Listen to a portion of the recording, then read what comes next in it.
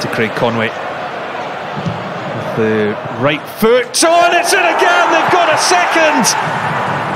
And Sean Rooney has scored once again for St Johnstone. They've got 1 foot in the Betfred Cup final now. St Johnstone seizing their opportunity.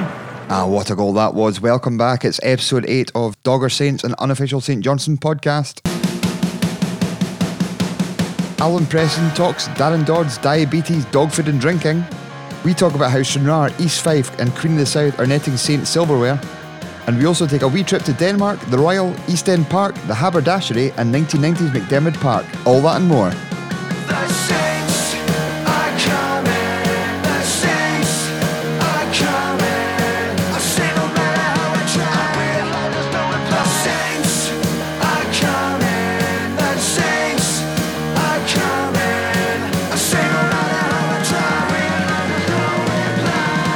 Back. It's episode 8. It's the Dogger Saints unofficial St Johnstone podcast, and I am here, as always, with heartthrob, dream maker, Danny Williams. How you doing, Sam? Good to be back. It's Dan and Sam's workout plan, and you'll be the envy of all your friends.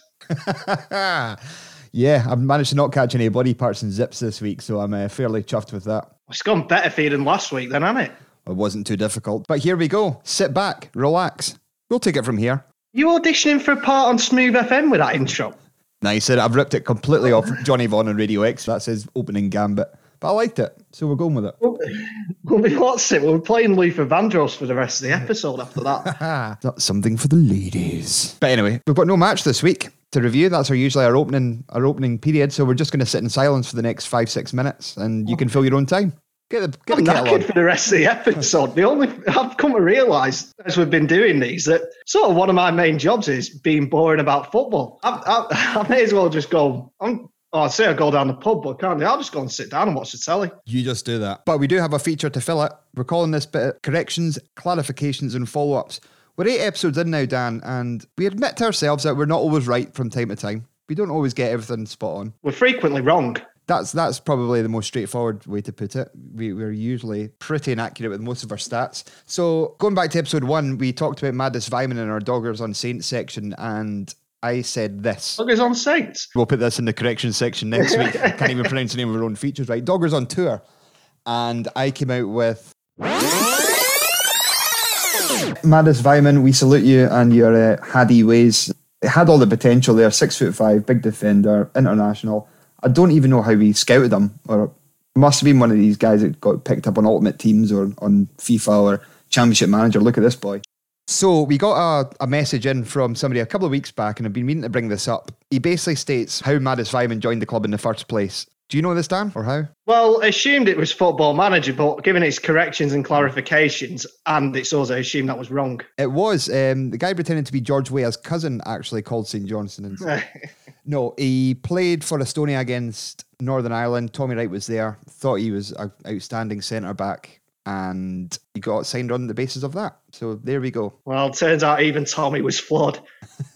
He might have had one good game, or Madis. Northern Ireland had a 45-year-old David Healy playing up front, or someone worse than a 45-year-old David Healy. There you go. But that is how he came to play with Saints, not through Football Manager, Championship Manager. He was actually spotted by the main man himself, Kilmarnock manager Tommy Wright, seen him in action. So that covers that one. We want to do a wee follow-up as well. We've asked a couple of players over the piece their favourite dinosaur. Now, important journalism. It's a hot topic on the Dogger Saints podcast. I might have made a mistake because Kevin Rutkovitz said that T-Rex was his favourite dinosaur. I agreed and said it was. Oh, T-Rex. That's the only right answer, to be fair. Anything else is incorrect. Yeah, I changed my answer, didn't I? I was getting a bit excited about dinosaur chat. I originally said Velociraptor. Kieran McInnesby actually pointed this out to me. He's more on the ball than you think. Can't remember names, but can remember mistakes regarding dinosaurs. It's a unique party piece from the man. But while we were chatting, I asked him his favourite dinosaur. He also went Velociraptor. It's a solid choice. And did you agree with Kieran then? I did. I agree with everybody. I think there's only two proper choices, really, isn't there, when it comes to dinos? Yeah, really. I mean, I'm T-Rex loyal, but there you go. You can have more than one favourite. He then went on to say that Velociraptors are agile and very efficient in battle. It's two good traits for a dinosaur. Sounds like he's eyeing up signing some sort of velociraptor to play on the wing. That's it. It's a bold strategy. I won't want to watch it. I want to play at fullback against a velociraptor. It's a very valid point. And we'll finish up the corrections, clarifications, and follow-up section with a text I got from my big brother Kevin, who was listening last week and had a little story about Ainsley Harriott. As you're well aware, hawking his branded couscous in the Leeds megastore. For reasons entirely unknown. Absolutely no idea whatsoever. He lives in Chester, he's an Arsenal fan, and he's selling couscous in Leeds. He's a Renaissance man, is Ainsley. So why should we expect anything less from him? He's got his fingers in many pies and his hands rubbing lots of meat. He can give his meat a good old rub. That's even creepy when you say it. That was horrible. I had to see you do it. You even did the hand actions. So, my brother's in a pub quiz in Chester, and he walks in with his girlfriend, and Ainsley...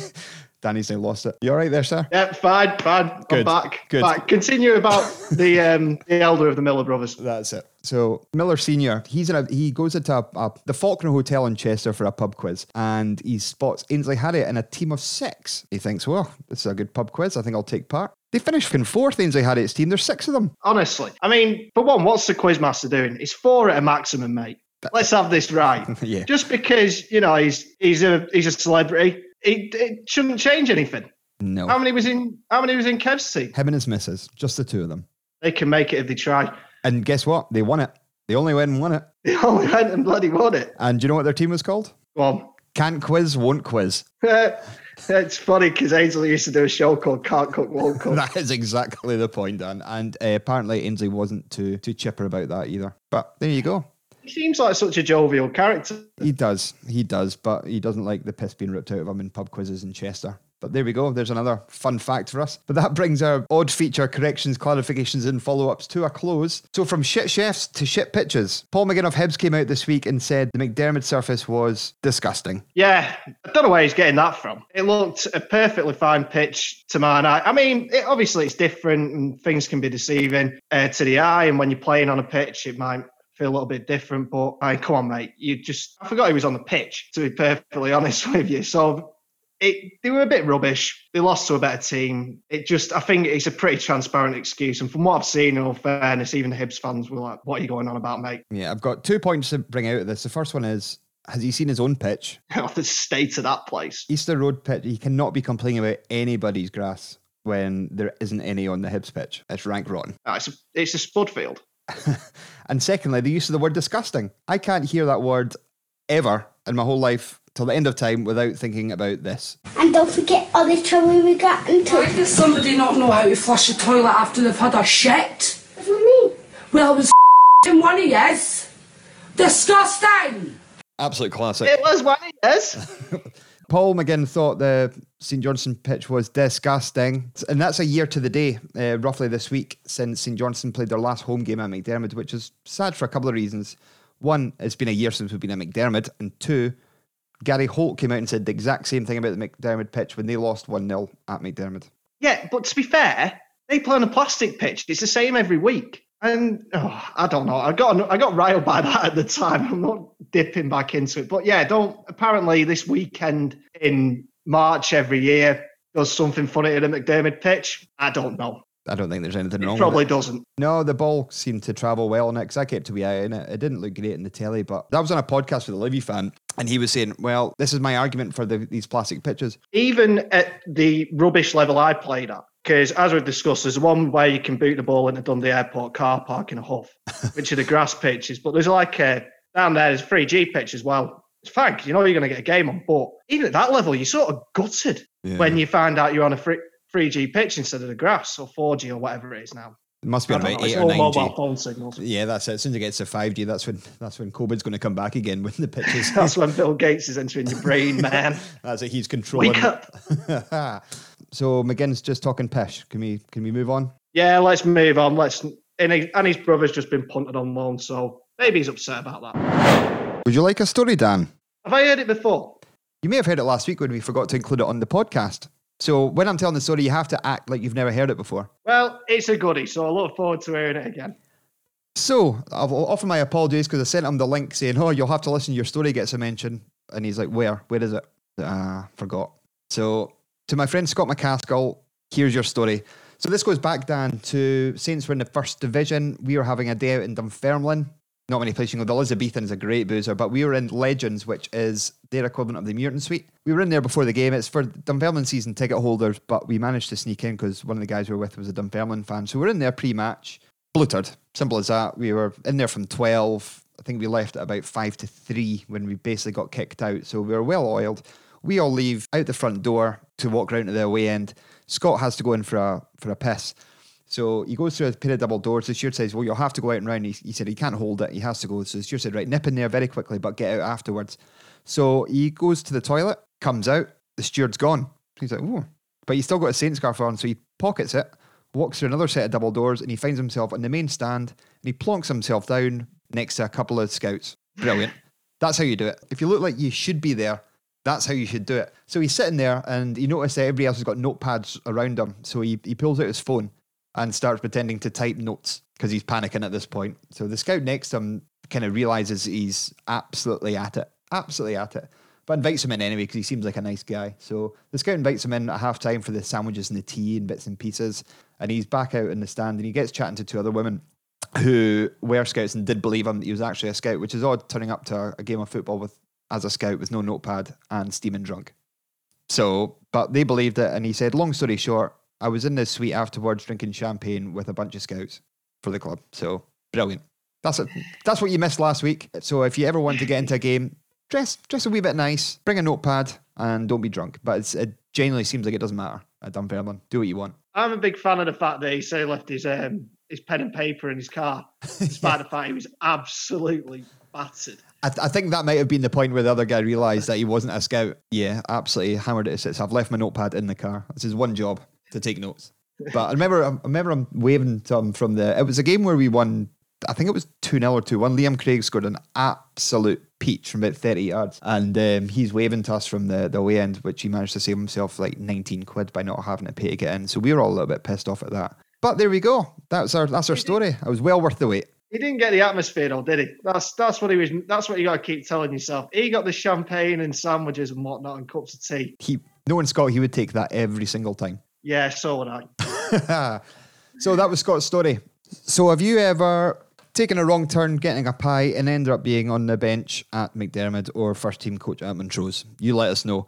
That actually reminds me, before I go, a quick story. My brother-in-law, William, was on the coaching role at Steny, like coaching the community, and a player from Brecon turned up, wondering where the rest of the team was, and he told him it was a home game for them. So he'd driven to Stenhousemuir, and he's like, no, you're actually playing at home. So he had to then drive to Brecon. That's Scottish football at its finest, I feel. So, Dan, let's take a seat on the couch. That sounds comfy. Would you like a cold beer? I'd love a cold beer, Sam. There you go, my friend. How about we move this up to the bedroom? We can't because we've got a Twitter poll to do.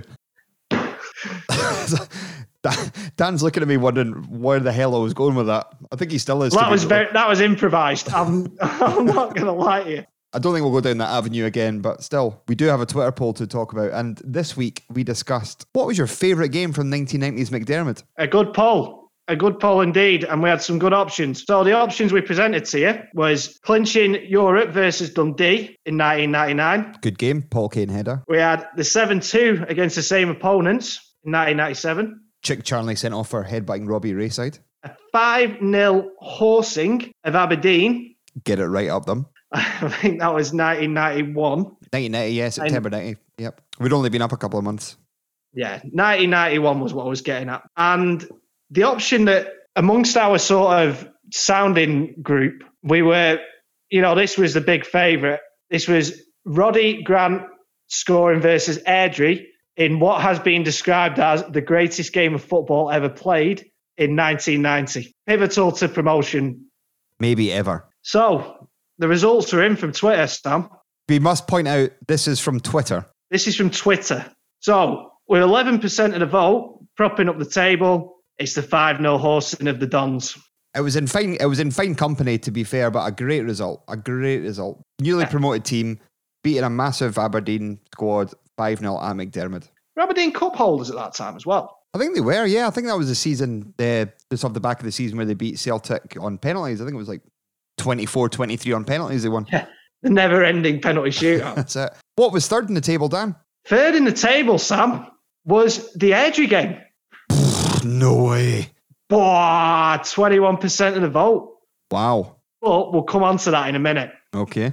With 23% of the vote, in second place was the 7-2 against Dundee. Probably my favourite. That was what I voted for, just because it was a great day out. First, but in 1990, I was 7, so I didn't really have the same level of footballing like days out than I did later on. So again, I was 14 in 1997, but I was with my whole family. My gran and granddad were there, my dad, my mum, my brother were all there on that January 1st, and it was a stupendous result. Loved it, every minute of it. Having a rare old time. A young Sam Miller having a rare old time. I think he even got a watered down Bacardi Breezer when I got home. There we go. What an event for you. And given the photograph in the paper of you prior to the cup final when you were 16 and you looked about 5, I'd imagine that would look like a newborn Ben drinking that watered down Bacardi Breezer. I like a Bacardi Breezer. What happened to them? I don't know. That was back to my days in the student union, that. Orange Reefs. They were good. Yes. Reefs, Smirnoff Ice, Bacardi Breezers. Then you got stuff like Smirnoff Mules and all your VKs. They just got... Sorry, we've kind of gone off piste a bit there, Dan. Yeah, the one that you just get hooch and then that ended up making a comeback. Nice. I think you can still get hooch, I think. Yeah, hooch. Not that I drink Alka-Pops because I'm a 31-year-old man. Anyway, sorry. Back to the point. Sorry to distract away from the Twitter poll. What was number 1? With a resounding 45% of the vote, it was Paul Kane's goal to clinch a European qualification against Dundee in 1999. A packed house in McDermott, probably the biggest crowd I've ever seen at McDermott. I think there's more people outside on the banking. Lasting memories of that game would probably be the club doctor going absolutely mental. I'm sure Alan Preston will have stuff to talk about that as well later on when we've got him on. But yeah, first time in Europe in a lifetime against Dundee. Alan Main pulled off an absolute wonder save against James Grady. He'd tend to get the last laugh a few years later. He did, but yeah, that was an unbelievable save. Yeah, up there with... He pulled off a few of them that season. Were just outrageous. Yeah, but what a great game. It wasn't a great game at all. It was nervy, it was horrible, but a packed house and a worthy winner, I would say. But looking at our Facebook, we posted the same thing on Facebook, and you would have said that Airdrie would have been the resounding victory. We might as well have only posted one option on Facebook because, in the comments and everything, it was just Airdrie. Everything was Airdrie. So maybe there's a little bit of a generational thing there. But I mean, they're only 8 years apart, 9 years apart. Yeah. So I don't know. And I'm not saying like it's all older people that use Facebook, but maybe you get a bit of an old, I don't know. I don't really know, actually. It's a strange, and as I say, it's only 9 years, but... Our Bebo poll said that it was a 4-0 victory against Third Lanark in 1924 that should have won it. Freaking Bebo. But we are a podcast for all ages, and please, if you're aggrieved by that result, get yourself onto Twitter for our weekly poll. Keep an eye out. We'll post when we're going to be doing one, and you can make sure your favourite event, player, chocolate bar that the club has sold, favourite tea lady, whoever it is, whatever the Twitter poll is, that you can be a part of it. Now, Dan, my favourite feature. It's time for shit merch. But we are renaming shit merch. We are. We're a family-friendly podcast, and we don't like saying things like shit and so we're going to call this new section the Club Shop of Shame. Yeah, the Club Shop of Shame. Do not say fuck or bugger. No. It's an old reference now. It's an old reference. If you remember Bo Selector from back in the day, you will get that reference. But yeah, we don't need to say swear words just for a bit of smut for no reason. So we're not. We're moving on. We're bigger than that, Dan. We're bigger than that. And are we? Nah, absolutely not. Customers of St Johnstone this weekend have finally been getting their League Cup winners t-shirts sent through. So we're spending a little bit of time on, Dan? It's the world of fashion. Oh. As David Bowie once sung about, fashion. To the left, to the right. Fashion. Right. Fashion. So, yeah, again, Saints have done quite well on this front. Of late, with the cup winners t-shirts, and obviously before that, all the cup final clothing and the replica tops. So, and this is, let's not mess about it. Saints are fairly, in the grand scheme of world football, St Johnstone are the biggest club. We know that. We all accept that. A provincial club. Yes, you could say that. But some of the bigger clubs in the world, in the grander scheme of world football, also dabble in the world of fashion with, quite frankly, horrifying results. So the first one we're going to go to here is we're going to go to Old Trafford and go to Manchester United. And obviously these big clubs in world football have big global fan bases. It's absolutely understandable that they want to cater to those fan bases. So one of the big events in the world every year is Chinese New Year. So Manchester United decided to do some profiteering on the back of that. And there was a range of stuff, but the highlight of which was a Manchester United Chinese New Year jersey. This wasn't just some T-shirt saying Happy Chinese New Year or whatever. No, this was like an American football jersey with dragons all over it. It is horrendous. I'll send you it through. We'll put it on the socials after this. I've not seen this yet. Go on, just get your peepers on it, mate. Oh wow! We'll post it up. But I'm looking at a model who looks frankly disgusted to be sporting this piece of tat, and it's got like you see these tattoos of like the big snaky dragon type thing. It's covered in that, and it's 64 quid. 64 quid to look like a total tit. Oh man, that's terrible. This is it. It just proves that no matter how big you are and no matter what price tag you put on it, because this is no different to the Bolton Wanderers tape measure, in my opinion, in terms of complete tap. You're slagging off your beloved Man United here. I only have one loyalty on this podcast, Samuel, and that's St Johnstone. Of course, yes. My bad. No football interest whatsoever. As anyone who follows me on Twitter will know, it might be the second worst bit of clothing I have ever seen in any capacity, not just through football, in any capacity, which leads us nicely onto the worst bit of clothing I've ever seen. And Sam, I'm just going to send you this through, but as I do, while you get it, I'm just going to explain to the listeners that this is obviously, you're going for a night on the tiles. You go, I'm going to put a shirt on here, particularly in the post-COVID world. Oh my God, I've just seen it. We'll want to get tarted up a little bit. I've just seen it. So if you're a Liverpool Football Club supporter, you can wear a short sleeve shirt, button down shirt, with a panoramic view of Anfield on it. It's not even centred. No, it's not even centred, Sam. It's obviously taken, I think this is a case of no dying enemy that I know it in this much depth. It's taken from the Kop end, looking out at the Anfield Road end. And so the goal behind the Kop end is completely sort of to one side of the shirt. You'd think they would have put it central. And then you've got the other stand, I think it's the main stand, just creeping into the corner. That's so bad. I actually want to see the back, because I want to know if it's a wraparound and you get all four stands on there. Oh, well, or three of the stands. That would change things. It would make it worse. It'd make it even more worse. But the shirt itself, the white buttons that go down the front, don't add anything to it either. No. Nothing adds it. The style of the shirt, for people that can't see it, is like, remember those old emo shirts from the early 2000s that had the flames and that going up it? Like a dart shirt. That is what I'm looking at with it looks damn near blurry picture of Anfield. Yeah, you always have...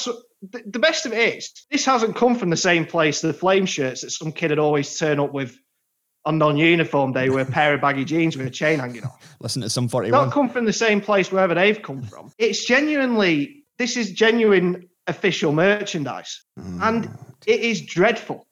It's really bad. It is awful. But that's pretty terrible in terms of fashion. Now, I don't have anything fashion-based for you this week. Who would wear it, man? I'm sorry, I can't get over it. I'll just think on that quietly, and you can get on with what you were going to get on with before I interrupted by thinking out loud. Not at all. I was just going to say, I don't have any fashion items for you this week, but I do have... Well, there's another team in Scotland this week releasing Champions merch. This is Glasgow Rangers, who won the league this week. Congratulations to them. And I'm delighted for them. Yeah. So, well, St Johnstone released whiskey this week. Champions whiskey, 500 bottles, a nice memento. It's not something you would drink, because we've seen before that you could buy it for $14.99 the bottle, but it's not something you would drink. You would keep it, you put it on display, put it in the cupboard. It's a nice memento, a collectible from the day. Now, well, Rangers have done the same thing. Kind of, they've released a special product. It's a small one, but unfortunately this one, it doesn't keep so well. It's a Champions edition bar of Cadbury's Dairy Milk, but not even a big one, just a regular size. Fair enough. I mean, what a memento that is, something that melts or goes off. But the reason is you wouldn't eat it because it costs £7. It's, anything that's in this section is there for naked profiteering. Let's not mess about. And we all understand the point of that. For reference, I got a bar of the same chocolate, well, nearly the same chocolate as whole nut, right? From the supermarket for last night for £1. Where this extra £6 has come from? So in fact, the extra £6.10 because it was £7.10 for some reason. Yeah, because it says 55 on it. Oh wow, there you go. That makes it all the better, doesn't it? My Heinz soup says 57 on it, so I'm not getting charged. I'm not getting charged £8 for that. But the worst thing about this whole thing, Dan, is I clicked onto it to see if it was still available, and it was put in a queue for 18 minutes. This thing must have been selling like chocolate. You know what I'm getting? The image I'm getting in my head is them all arriving broken or melted or something. And it'll be like the girl who constantly goes into Naveed's to complain about the chocolate.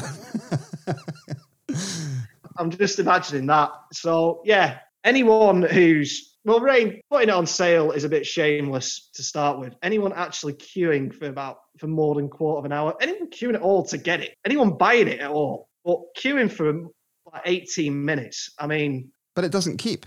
It doesn't keep. No, they're just going to eat it. And I don't know. It is absolutely baffling. But each to their own, as we always say. This is it. So we've covered... Well, what the fuck are you doing? So, Coventry City... They are the never-ending pot of brilliance for us. We're not going down the car care route this week, Dan. We've exhausted all them options. What? Yeah, why not? Because we're moving into the pet market. Oh, here we go. So you're sitting at home with your cat. Your cat's awfully hungry, but his bowl's I'm allergic to cats, so I don't like this analogy. I'm not a fan of cats either, to be fair, but I don't like them, so I would definitely make them eat food out of a Coventry City cat bowl. They are the never-ending well of patter. They are unstoppable. I mean, this week I was maybe hoping for, I don't know, you know them furry things you could put around the steering wheel? Oh, nice. Yeah. Yeah, I was hoping for one of them with like CCFC. Brilliant. All the way around it. Maybe they already have that. Maybe it'll come up in a future week. But the move into the cat market. Cat market? Is that even a thing? Move into the pet goods market. There's also a lead, a branded lead. There's also a branded lead. Yeah. Like a dog lead. Getting one for Buster? Absolutely not. No, I don't think. It could have been, I've just missed out. It could have been a Mother's Day present for, a Manchester United support. Nah, I've already blew all my money on a Coventry City electrocution dog collar. I don't even know what to say. No, they don't make them. You never know. It could be coming up. It could be. Coventry City, get your thinking caps on gear and make us some terrible products. I mean, just imagine. Again, it comes back to, it's the ice scraper argument from last week. You know, I've had dogs all my life, right? And so I know how much a bowl costs. I'm assuming it's less than what Cov are selling them. I assume it's the same for cats for a start. And I assume it's also a damn sight less than what Cov.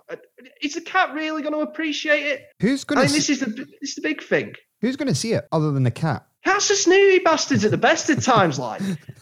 They're well going to turn the nose up at a very mediocre football club from the Midlands.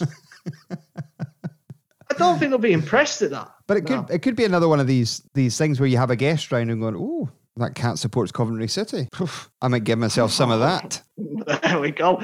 Maybe a neighbouring cat sort of sneaks in through a cat flap. He's like, we're on to the good stuff here. This is the high life. So that was our trip into the club shop of shame. Over to you, Dan.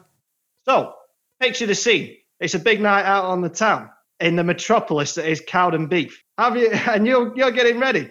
You want a pair of matching his and hers towels. And then for after you're ready, you want a matching pair of his and hers winkle pickers and stilettos. All branded by Cowden Beef Football Club. A right good night on the town in Cowden Beef. Have you seen it? You let us know. All the usual channels. Get there. Have you ever been out in Cowden Beef? No. Clearly. So over the weeks, Dan, we've been very lucky to have some massive ex-St Johnstone players on. Nick Dazovic, Michael Dewberry, Kieran McInnesby, Richie Foster, Chris Mill. The list goes on and on. We've been very, very fortunate for the guys we've got on. We've got on another absolute superstar of the club. Yeah, really looking forward to this one, actually, Sam. This man done a few podcasts recently, been in great form, so hopefully we get the same for our listeners.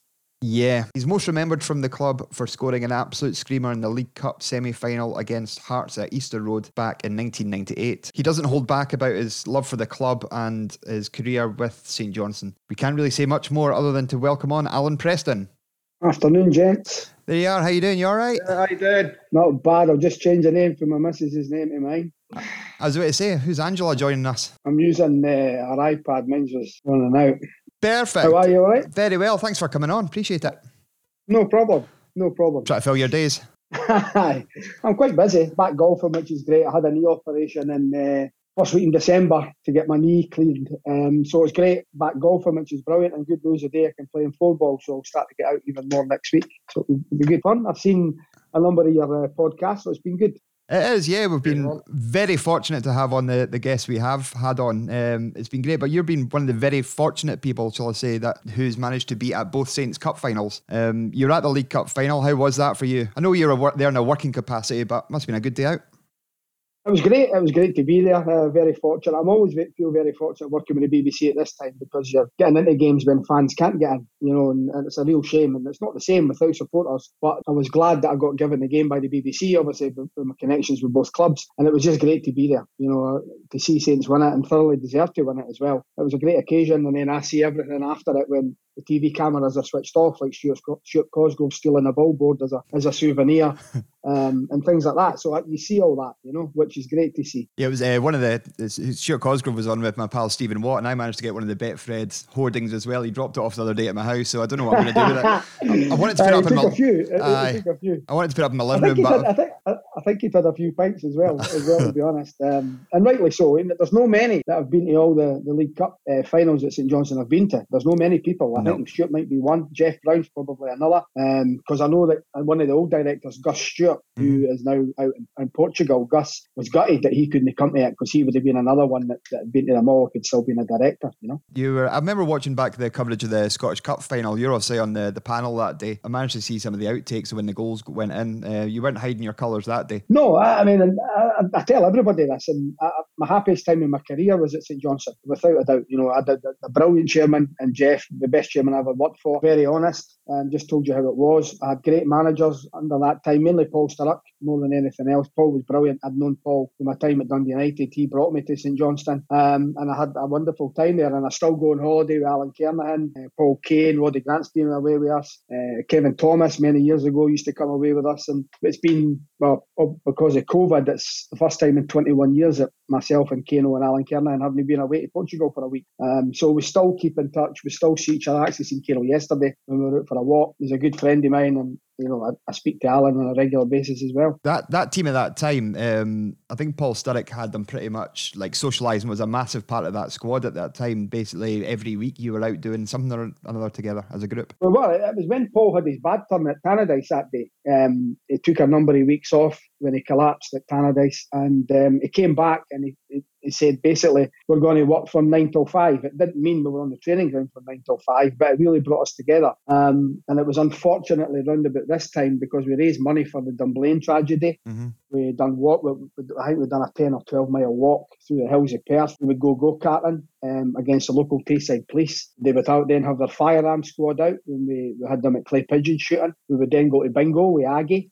We would just do stuff together. We would all do stuff together, and then he also made sure that we had a night out once a month, whether it be in Perth, whether it be in Edinburgh, whether it be in Glasgow. And if you didn't turn up, you got fined. So everybody was there. We had a fancy dress night, which was brilliant. We had a 70s and 80s night. Everybody had to dress up. It was great as well, and it just really brought the whole team together. We weren't the best team, but we were certainly, team spirit wise, we had the best team in Scotland at that point. We were really in it together, Aye, but the season you're in reference, 98-99, finished third, League Cup final. I wouldn't say it wasn't the best squad. It was a good team of players, but there wasn't any kind of massive egos. There wasn't any superstars in that team. No, there wasn't. We had guys, obviously, but Alan come up. And I always remember Alan Kernahan signing. We were playing on the Sunday night in a cup tie, and I think it was against Celtic, and Roddy got 2 yellow cards. He came on as a sub, Roddy. And Alan's telling us, he said, I'm watching, I'm coming up the following day to sign on loan for St Johnstone. He said, and about a minute to go, the ball comes in,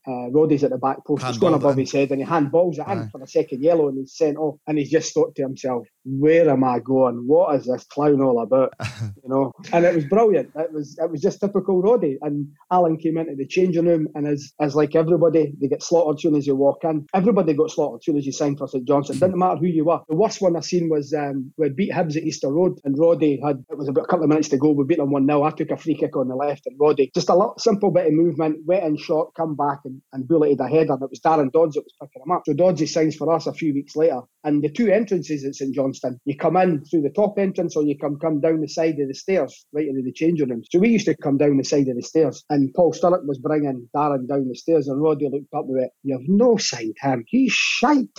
And that was like a welcome to St Johnstone for Darren Dodds.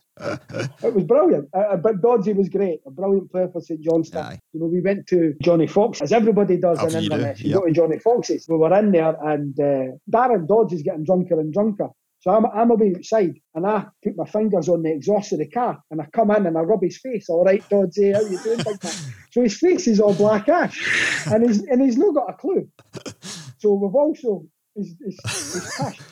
And he's also got condoms. We've bought condoms, and we've put them on his shoulder. And he's just standing there, and he's saying to me, "You're making an arse of yourself." He's covered in ash, and he's got condoms on his shoulder. A big diddy, but a great lad. Just a brilliant lad as well. You know, we had a great car. You know, Kano, myself, Roddy would join us. Darren Dodds, Marco McCulloch. We used to put Marco in the boot of the car because there was too many of us. He used to get in the boot of the car every day, and we'd drive up the M90 with Marco in the boot. What kind of car was it? A Fiat 500? But we had a sponsored car. Roddy had a sponsored car for Mackie Motors, and Marco used to sit in the boot. It was incredible, the stuff we used to do. But it was just such a funny time, and everybody that came to that club was welcomed but slaughtered. But that's just the way we were, you know, and it's how you handle it. You either sink or swim, and everybody at that time was swimming, you know. Brilliant. Dan? Yeah, sorry, I'm just getting distracted. Someone's viewing the flat above mine, so yeah, hello. It's sort of past my window. No, sorry, Alan. Just a quick, actually, sort of on that theme, and you talk about the cars coming up and all that. Was it around that time where Paul Sturrock had the rule that you had to live in a certain vicinity of Perth? No, that was at Dundee United. When I was at Dundee United as a kid, we had to live within 10 miles of the stadium in Dundee. But that never happened in Perth. I stayed in Edinburgh my whole time, so did Kano. Roddy Grant stayed in Livingston, a lot of the Glasgow boys. And guys like Jim Weir and that moved up to Perth. Kevin McGowan, people like that, they moved up. But no, we just travelled from Edinburgh. We would meet at the bridge. We like to get in for about 9:15, so we'd meet at the Forth Bridge together, maybe 3 or 4 of us, and then we'd jump in Roddy's car. And I would drive most of the time because Roddy would be half drunk the night before. And so I would drive. Reeking of fags. We would get up. we would get up to Perth, and we'd always be first in, waiting on everybody coming in, and then the fun started. It was like being at school, you know. And I remember when Alan Kernahan stayed in the Hunting Tower when he came up on loan, and he was always in early as well. He liked to laugh and a joke. He'd bring the papers in and we'd sit and have a laugh and a cup of tea with Alan. But this day he wasn't in, and myself and Roddy were injured, and we tried to phone him because it wasn't like him not to be in the stadium. Mm-hmm. And we thought, this isn't right, you know, and we knew he was diabetic, so we phoned the Hunting Tower and said, you're going to have to go into his room and check him, he's diabetic. And right enough, he'd taken a bad turn, he'd got a bad reading on his machine, and he'd collapsed. And so myself and Roddy instantly went along to the Hunting Tower. The club doctor came as well, and he needed just his blood sugar levels were down, he needed a Mars bar, he needed some Coca-Cola, and he was as right as rain. It didn't stop myself and Roddy having some food on the club's bill. So we just stuck it on the club's bill, and whether or not the club knew to this day, I don't know. You needed 5 fillet steaks, that's what you needed to get him over it. We had to eat it. Speaking of Kernan, we had to stay with him, so we thought we would just we would fill our faces while we were there. Jeff would have been delighted at that. Well, I know. I hope he doesn't see this because he'll probably come after us for the money. Exactly. We won't forget that. We actually did a Twitter poll about the best St Johnstone games at McDermott in the 90s. The games we had were a 5-0 win against Aberdeen. We had the 1-0 European game, and the one that came out on top was the 7-2 game against Dundee on New Year's Day. You were in the starting lineup. Yeah. What's your memories of that one? My memories were I was sick the night before. I was ill. I'd eaten something and it didn't feel great. And obviously we went on. Chick Charnley was fighting with one of his own players that day. Robbie Rayside, I remember right. And I got taken off with about 2 or 3 minutes to go. I remember that, and I remember sitting in the dugout. and Dundee scored late on, and John Blackley was going mental, and his false teeth flew out onto the gravel, and he's picked them up and he's trying to put them back in and spitting out gravel and all that. But it was brilliant. It was a great performance.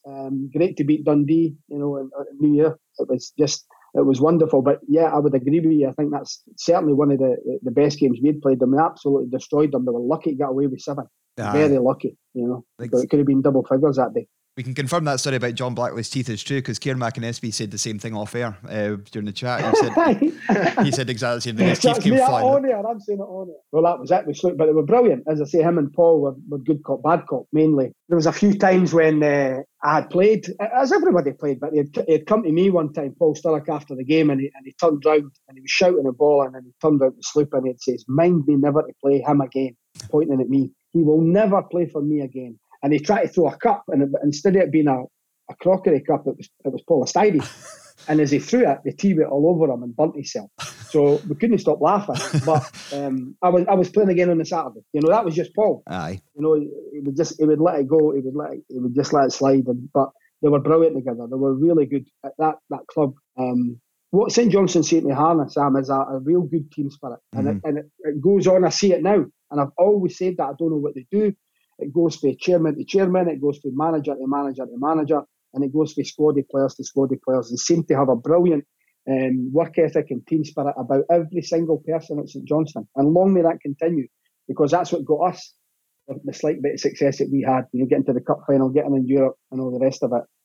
But it was down to the team spirit that we had. Aye. Well, Paul and John Blackley moved to Dundee United. Sandy Clark came in. Was it like starting again? Did you know Sandy before he came in? I did. I didn't have a great relationship with Sandy. Sandy, I was at Hearts. Joe Jordan had taken me to Hearts, and Sandy was the reserve youth team manager at Hearts at the time. And then when Joe got sacked, Sandy took over and instantly said, "I don't want you. You're no for me," which is fine. I don't mind that. But I was due some money coming in, and he tried to force me out the door, and I wasn't having it. And they'd gone away somewhere in pre-season, and I got left with the young boys. But that close season, I was as fit as I've ever been. I'd worked hard on my game, and then Joe lost his job. But that's football. But just do things right. Do things right. Don't try and force you out the door. So eventually, once I got something sorted with the chairman, I then left. I went to Dunfermline briefly, and then on to St Johnstone, and obviously Sandy then became the manager. So I was a bit apprehensive when he came, I must admit, because Paul Sturrock had phoned me and said, "I'd like to take you back to Dundee United if possible." He says, "But I've told Sandy that you've done a good job for me." And the first day I was in, Sandy called me into his office and said, "Listen, water under the bridge. Paul said you've done well for him, so we'll see how it goes, but I want to keep you here." So I was like, fine, no worries, Brilliant.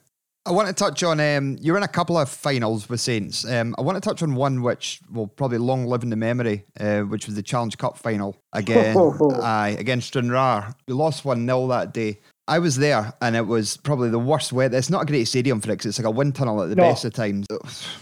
What can you say about that? It was a great goal for Danny. Great pig. If I remember right. Aye, and the weather, you're right, I've never played in conditions like that in my life. But, all credit to Stranraer, they were a better side. And it was disappointing. And again, after the game, Paul was under real pressure, severe pressure, and Jeff could have bulleted him for that result alone. But all credit to Jeff. He's seen the bigger picture, and Paul came in and says, "Right, we're going to win the league this year. That's it. We're going to win the league," And so be it. That was the case. And he was great. Paul was very good on the training field, very tough on us. But that game is one that you don't really like to remember it, because it was such a dreadful day, such a dreadful occasion for St Johnstone, and no one I look back on very fondly. I'll be getting to a final, but it wasn't great. Not doesn't live in the memory. No, I wouldn't blame you. You might remember this guy. We talked about him last week in the podcast, and we can't find any more information on him. We toyed about bringing this guy up. A guy called Peter Fear. He was a big striker. Aye, he played in that Challenge Cup final. He played 4 games. He came in, played 4 games, and buggered off again. Any knowledge of him? No, not at all. A big striker that was clearly not for us, not for Paul, not for St Johnstone. Came in, played in the cup final. It's one, as I said to you, it's no one I can remember that he played, because he didn't do particularly well. We had some good strikers over the period at St Johnstone, and he certainly wasn't one of them. But no blaming him, we were poor on the day. Yeah. I don't really know much about Peter Fear, just at the name that you would remember. Aye, because I texted Kieran McInnesby to find out, and he said, I can remember the name, but he must have left absolutely no lasting impression whatsoever, the boy. Well, Paul used to bring in random guys. I remember he tried to sign, I'm sure he tried to sign a striker, was it Norway? He tried to sign a striker from, and he thought the deal was done and he wouldn't come because he wouldn't want to leave his dog. We talked about this. Lars Gunnar Karlstrand, his name was. He was Swedish. He ended up signing for Leicester. Yep, Swedish guy. We talked about him the same skill set. Yeah, his Rottweiler Ted didn't want to leave him behind. So we used to leave cans of dog food at Paul's door, and honestly, he would go mental. I'll kill you, whoever's doing this. We used to leave cans of pedigree chum and all that at his door. He would go off his nut, but it was just all part of the fun. You know, him and John were part of it. But what Paul and John really did is they let us self-police the changing room. You know, we had good pros in there like Jim Weir and Alan Main and Kearney himself, Kano, really good professional players, and we would look after the younger boys. You know, if they were out of line, they would be checked. They would be told, you know, that's no on. You know, but we had some talent. Paddy Conley John O'Neill was one of the most gifted players I think I've ever seen in a St Johnstone jersey. Could play him anywhere, 2-footed. Yep. Scotland international, brilliant. John O'Neill was absolutely fantastic. But as I said, we used to self-police the changing room, and we had a lot of younger guys. Stephen Tosh came in, Kevin Twaddle came in, a guy called Stuart McLean came in, Trigger, who was difficult. Gary Farker was in as well. He was for the Highlands. It was Ewan Donaldson. You know, Ewan Donaldson. Gary liked a drink quite a lot, and then so you just had to try and put them on the straight and narrow. It didn't always work, but you just had to, you know, point them in the right direction and make sure that they were given the best advice that you could give them at that point. And a lot of them, funnily enough, I was out walking 2 days ago and I seen Kevin Twaddle. Okay. And he texted me, and Kevin's now a different guy. Yeah. To what he was. Very much so. Yeah. Back then, you know, I used to pick Kevin up in the morning. Didn't drive, had no intentions of driving. Was gambling all his money, and we would come up, and it wasn't. We used to ask him for petrol money because we'd all do it at the start of every week. We'd fill the car up, and if it needed filled up again on a Thursday, we'd all contribute again. And Kevin had no money. He's like, "But yous are going up anyway." But we're like, "But I know, but how are you going to get up if we don't get up?" It was about 10 or 15 quid a week. It wasn't a lot, and he wouldn't give us any money. So we said, "Right, that's it. We're not picking you up." And he thought, that'd be it. But we seen him, he used to get the bus up, used to get the stagecoach bus up to Perth, because we weren't picking him up. And it was a valuable lesson for him. Pay your way, you know. I used to drop him off at his house, and he would just go walk back to the bookies. But see now, what a completely different guy. He's a lovely guy now, really nice. I'm not saying he wasn't a lovely guy then, but he's a much better person now. You know, does work for charities, out running a lot. You know, he's always got kind words to say about people. But at that stage of his life, somebody really had to get a grip of Kevin, because, you know, he's wrote a book. I'm not so sure he gambled £1 million, because that would mean 2 million before tax. And I don't think he's earned that much. But he's not going to sell a book if he says I've only gambled 50 grand. You know, I'm going to hopefully meet him in the next wee while, see how he's getting on. As you try and do, you know, you try and speak to guys that you know and like, and then I'm going to try and catch up with him and maybe take Kano along and we'll grab a coffee when this thing blows over. Yeah, well, listen, we had Kevin Twaddle on for about 2 hours, and we just sat back and listened to all his stories. He actually brought up the fact that he used to get a bit pissed off that you dropped him about half a mile from his house. And he was like, "Why the fuck did you drop me off here? Why did you not drop me up my front door?" He was just single-minded, but he's very much no idea. You know, I mean, I would pick him up in the morning, and then I'd take him home, and you wouldn't get anything for it. I know that you asked for anything, but you asked for him to contribute to the petrol money from the bridge to Perth, like everybody. You know, Kano, myself, Dodsey, Roddy, we'd all put petrol money in. And throughout the whole period I was at St Johnstone's, everybody we were travelling with, this is the rules, this is what happens. We meet on a Monday, we fill the car up, we all contribute to it, and then we go with it. But he was like, "I've no money, I can't do it." You know, and it was always on a Monday after a weekend. But thankfully he's turned his life around now. Yep. And I'm glad to hear it. You know, I really am. I hope you weren't charging Mark McCullough petrol money if he's stuck in the boot. We used to have a game where we had to do various things. I used to I would talk about the telly. Did you see this on the telly? See that? So I wasn't allowed to talk about the TV in the car. Kano wasn't allowed to talk about Hibs in the car. Darren Dodds used to get really excited. You know, when you spoke to him, he would get very, very excited. So he wasn't allowed to get excited about anything. So if he cracked a joke, he would laugh at it himself. Marco, we had to make sure that Marco had to speak every minute. So when he was in the boot, he had to say something. So you knew he was still okay. So we knew he was still there.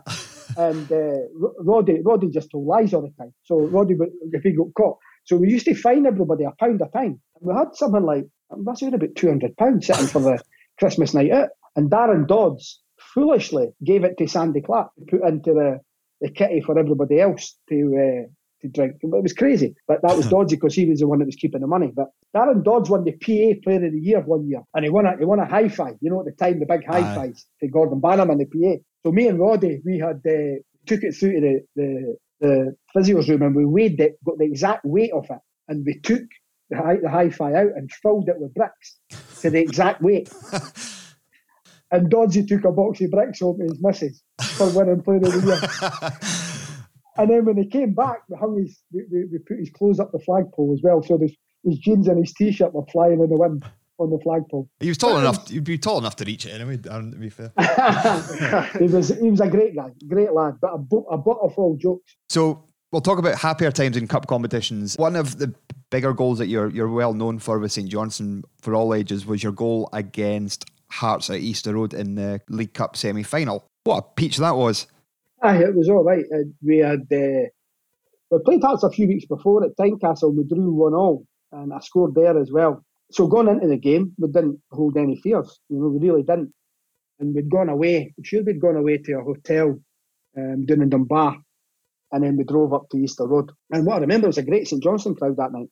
They were housed at the away end at Easter Road, but they were up the top tier. Mm-hmm. And then we played the game, and Nick Dazovic put us ahead about 6-7 minutes before half time, and we'd have been delighted to go on 1-0. But then I got the ball, and then from Miguel, and then as soon as I let fly, as soon as I hit it, I knew it was in. It's one of them that you think he's never going to save that. And then it put us 2-0 up, and we knew we just had to continue the same vein in the second half. Hearts were a good side. You know, they had won the Scottish Cup as well. They were a very good side. But then we put the icing on the cake with George getting the third couple of minutes for time. And then it was part of the time, it was celebrations. We're in the changing room after it, going mental. Decided to go up the town after it in Edinburgh. Myself, Kano, Roddy, a few of the boys. And as you do, I think, where can we go? Who do we know later on in Edinburgh? So Roddy knew the guy that owned the lap dancing club. So he phoned him, says, can we come along? So we went to the lap dancing club in Lothian Road, Bottoms Up it's called. So we went in there. I know the one. I mean, I've heard of it. And so the girl comes along as she does and says, can I do anything for you? And I said, can you put the telly on, my highlights of my goals coming on?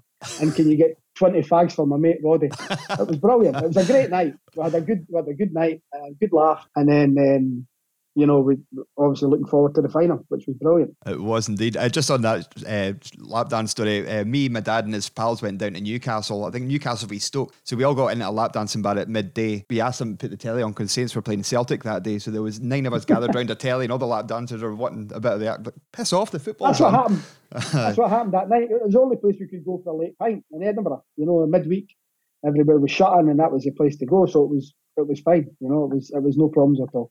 I'm just imagining a lap dancing bar in Newcastle at midday. Oh, it's very much the reserve squad they've got in. I'd say B team will be out for that. But no, it was good. Getting to the final was great. You know, we knew it was going to be difficult against a good Rangers side. Had World Cup winners in their team. You know, they were a really good team, but you know, we acquitted ourselves very well. And Nick scored a great goal again, a brilliant goal. Nick scored, get us back in the game. And we just couldn't pull it off, and it was disappointing. But we had acquitted ourselves very well that year. You know, as I say, at that time we'd finished third as well, and qualified for Europe. Kano scored the header against Dundee, which again was a crazy night in Perth. I've never seen anything like it in my life. Myself and Roddy, we'd been down to Leeds Bradford for operations. We were getting our groins sliced open, basically our hernias done and abductors released. So the two of us were down there. So we came back for the game. So we're sitting in the director's box when Kano scores the header. And my abiding memory is Dr. McCracken sliding on his knees. Aye, going brilliant, mental, yeah. Absolutely. St Johnstone daft, the most wonderful person you could ever meet. And for him, it was just brilliant to see. So qualifying, finishing third, qualifying for Europe. So we're in, as you do, we're down to that bar in Perth. I don't know if it's still there. It's still there, very much so, yep. So we were in there getting buckets of beer and we had our suits on. The fans were going crazy. The next minute, there's a full 11-a-side game going on outside in the road, right outside that bar. We've got the jackets down. Me and Roddy are struggling, but we're still trying to jump in. Fans are playing. I've got my tie around my head. Fans are playing. It was brilliant. The next minute, the police come, and the big police fans, because we're holding up traffic. So the next minute, we're all in the back of the police van, but in a good way. Yeah. I'm sitting in the front with Roddy. All the boys are in the back. We're now going to the ice factory in the back of the police van. I've got the police hat on, and Roddy's asking for the Ninos. Can you put the Ninos on? So we got the Ninos on all the way to the ice factory, and then we went and had a night in there as well. It was just great times, you know. Brilliant. Yeah, you've never kind of shied away from the fact that the best time of your playing career was with St Johnstone. Hampered by injury, the later stages, had to retire at 30.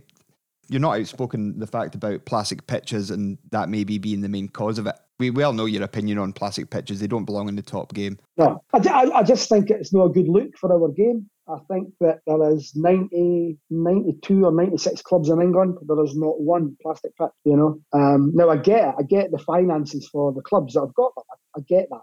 But I just don't think it's a good look when we're trying to promote the game around the world, sell it to America, China, wherever, sell our game all over the place. It just looks amateurish for me, and there's no place for it. Now, it has come on a lot. It's come on a lot since I obviously was training and playing on it. It was concrete based then. It's a lot different now. I just don't like it. You know, I've never liked it. I don't think it's a natural bounce. It's a non-contact sport as well because players don't try to tackle the same. You know, hardly anyone tackles in a game. And then I was at the Livy one we got the new one laid, and the black pellets were all over the place. It was going on people's eyes. It was going all over the place. It was in their mouths. And it was just horrible. And then you read a study where in America they're suing companies with black pellets that's gone in their mouths because they say it could be cancerous. There's no facts on it, but you know what Americans are like. Aye. They'll do anything. Their young goalies have been diving and swallowing the pellets. So it's just not for me, and I just don't think it's a good look. I wish we could get it out of the league, but I don't think we can because we've got 3 teams in it. It would need 2 to get relegated, and then the rest of the teams in the league would then need to vote to get it out. I would love it to be out, but I don't think it will be, I'm afraid. The rule should be if you come into the top flight, you should go back to grass. It's as simple as that. You know, and even if there's funding to help the clubs to lay the pitch from the SFA, from the league, whatever, take money out the TV money just in case. Although money's tight, but I just don't like it, and I'll never change my mind. No. And I get a hard press from Livingston fans saying I don't like the club. It's not that I don't like the club; it's that I don't like the pitch. You know, when I was there, Livingston had a wonderful grass pitch, one of the best in the league. You know, and to see it plastic, and I'm actually there tomorrow watching the Hamilton game. So that's the El Plastico derby. The two of them playing against each other. So it'll be fun and games, but. And I don't see great games on them either. No. I really don't. So hopefully tomorrow it'll be 5-5, but I can't see it. Fingers crossed for that one. We'll touch on Livy. You left Saints. We had to retire. You went down to Macclesfield with Davenport. Again, a former player of Saints. Be familiar. But you went into Livingston during what can be described as the banter years. Some terrible goings on financially. You did some coaching, scouting, first team. You went in as reserve coach? I did, yeah. Because we got promoted to the Premier League, they then ran a reserve team. And I'd just come back to Macclesfield. I was down with Peter, and I could have stayed there. Peter lost his job, but they wanted me to stay on, and I thought, nah, it's not for me. You know, Peter take me down, so I decided to come back up the road. And then I got a call from John Robertson, who was a first team coach at Livy at the time, saying, "Listen, we're looking for someone. There's 3 or 4 in for it. Come along and interview for it. I'll put in a good word for you." And he did, and I managed to get the job, which was great. And I had a great time, loved it. You know, we had some top young boys, Robert Snodgrass, Graham Dorans, James McPake, Richie Britton, who did sign for Saints and didn't. But all these guys, you know, that were there, really good youth setup. And it was a great time to be at Livingston, and we didn't know what was going on in the background. We genuinely didn't. And I still, to this day, think that the debt that Livingston run up and had was manageable. Dominic Keane, the chairman, kept telling us that, but we were the fall guys for another club who had treble the debt that we had, but their chairman was more influential with the bank, let's say. So we were the ones that were put forward to have the fall, as where the other club eventually fell as well, you know, but we were put forward, and that was a dreadful time because going through administration, you've people, young boys starting off their career are losing jobs. You've got senior professionals are losing jobs. You've got office staff. You've got the catering staff. You've got groundsmen. They'd gone for 42. It was just a horrible situation to be in. But it galvanised us really, and we went on to win the League Cup, which was a phenomenal achievement considering everything that we'd gone through. And I keep saying that Livingston is a fairy tale club. I'm an Edinburgh boy. Meadowbank it was, brought up to where I stayed, 2 miles from where I stayed, moved out to Livingston, and it was heartbreaking to see all the buses from Rangers, Celtic, Hearts and Hibs leaving the town every weekend to go and watch these clubs. It was difficult to generate a fan base, but we had a great team. We finished third in the league. We won the League Cup, qualified for Europe, and it's had some really good players as well. But just the way it ended with the administration was just horrible. And then to see the club jump from Pierce Flynn to the Italian owners and on and on. It's been one thing from another, and it's a credit to them and Davy Martindale, more importantly, that he's got them in that cup final that St Johnstone thankfully won. Mm-hmm. Because when St Johnstone were in the bottom league, I thought that'll be them. That's them there for a long, long time. And now the job for Davy and the club is to make sure that it's sustainable in the Premier League, but equally that they can stay in that Premier League for 10, 12, 15 years. Just like St Johnstone will do. Yeah. They want to be a Premier League side every single year now. And can they do that? That's the battle ahead for them. Completely understandable. Martindale, certainly one of the solid managers, good Livingston base. Ex-Cayman Island manager Maximo, I can't even remember his name. Oh, Maximo Barcelos was his name. That's the guy. He was a bit different. Dominic Keane was on holiday and actually met him on lying in a sun lounger next to him. And because he was Brazilian and he's obviously, Dominic's had a gin or two too many, he had managed to convince him to give him the job. And we had finished third, then finished ninth with Davy Hay and Leash in charge with Robbo and myself doing the coaching. And Dominic decided ninth wasn't good enough. And when you're getting a fan base of 2,500, 3,000 like St Johnstone get more. I think surviving in the league is brilliant. Aye. For a club with a fan base, I really do. And I think that, Livingston especially should be happy to stay in the league. St Johnstone, punch above their weight. Stevie Brown always says it, and rightly so. Don't say it, we punch above our weight. Mm-hmm. We're there on merit, and they are there on merit. Yep. But when you look at the size of the crowd, when you look at the budgets, St Johnstone and Livingston at that time were punching above their weight. So Marcio comes in, and immediately he's not got a clue. And I mean, not got a clue.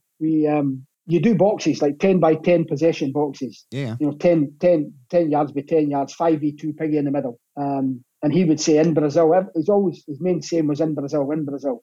And he would say in Brazil, 2 keep the ball off 5. And I'm like, that's impossible. That's completely impossible. 2 people can't keep the ball off 5. But in Brazil, we do this and we do that. And I think at the time, the movie Mike Bassett was out, the England manager, Mike Bassett. Well, he was him. He had the same initials. He had had the boys training without the balls one day. The stuff he'd done was phenomenal. So I couldn't get on with him. I mean, Davy and Leash had been put up to, Davy was director of football and Leash was on the board at the time. They had been removed for the man. And I was on the phone to Davy every day. Come on, Davy, you need to come back.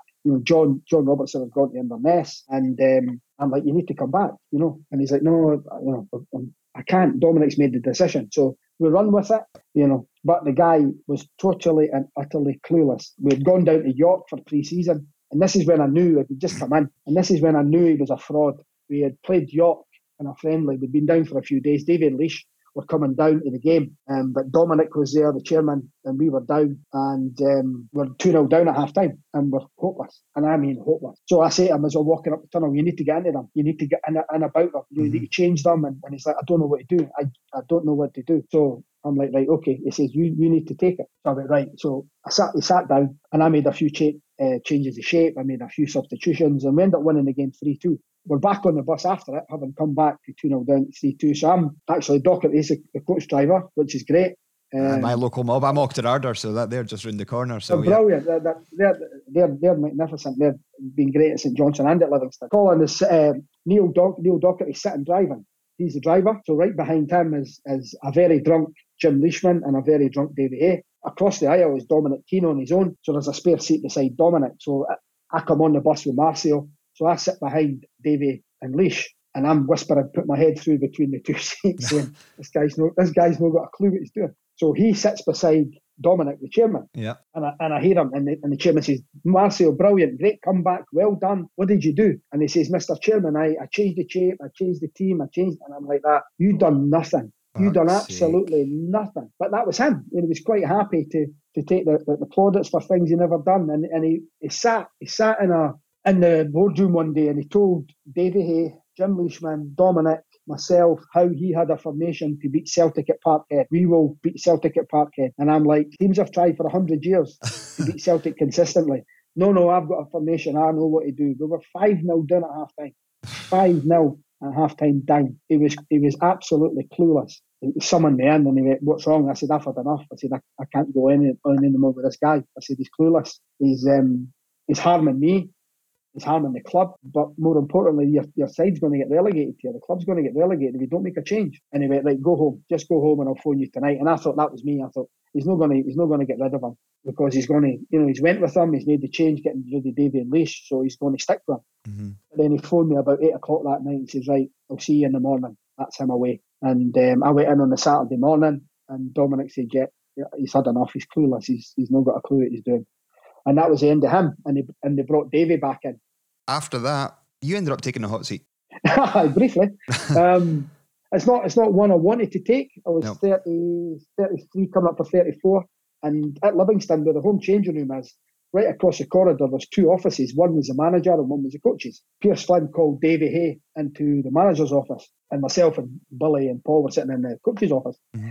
And Davy come out and Davy went, he wants you to be the manager. And I went, me? He said, yeah, he's no keeping me on. And I went, nah, you're winding me up, Davy.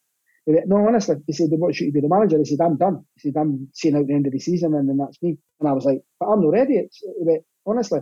So then I got called in by Pierce Flynn. And he says, listen, I know you're close to Davy, but we think that you're the man for the job. And I went, but what about Davy? Davy's the best man for the job. Surely he's the guy, he won the League Cup. He went, no, I want you to do it. And I went, I don't think I'm ready.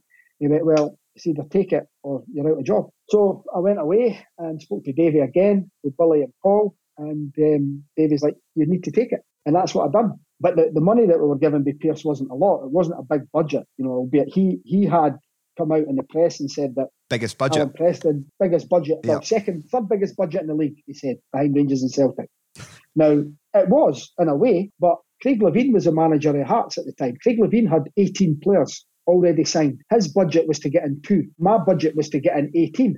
So my budget was bigger, but when you broke it down, it was nothing. The signing players were taking an age to come back to us to say they would sign or not because they were getting offered at Division 1 at the time. It wasn't the Championship, it was Division 1. I was competing with players in Division 1 at the time. And Jim Hamilton signed for next to nothing for us because he wanted to be back down the road. But this was a brand new side that, they were all coming together. Some of them had been through pre-season with us. Some of them came late, so they didn't have a pre-season and they were playing catch-up all the time. But I still believe to this day that myself and Alan would have kept him up. I've got no two ways about it that we would have kept him up. And then even at the end, I got called into the boardroom with Alan on a Friday afternoon or Thursday afternoon, whatever it was. And Vivian Kyles, who was the CEO at the time, was sitting, and Pierce Flynn, the owner. And he says, I think enough's enough. And I agreed with him. I said, yeah, because I wasn't enjoying it. I was too young. I was inexperienced. And I says, give Alan a job. Because he'd been a manager at Clyde and been very successful. I said, give Alan a job. And they went, no, we're going to look about. But I'd known, because of your contacts in the media, I'd known he had spoken to Richard Gough the night before in a hotel in Glasgow. So I knew, and I said, you're giving it to Richard Gough. And he denied it. He said, no, I'm not. I said, you're giving it to Richard Gough. And then, lo and behold, Richard Gough gets a job. And that's the thing that probably sickened me more than anything is I had a great chairman in Jeff, brilliant chairman in Jeff. The best, and he treated people right. I'm not saying everyone.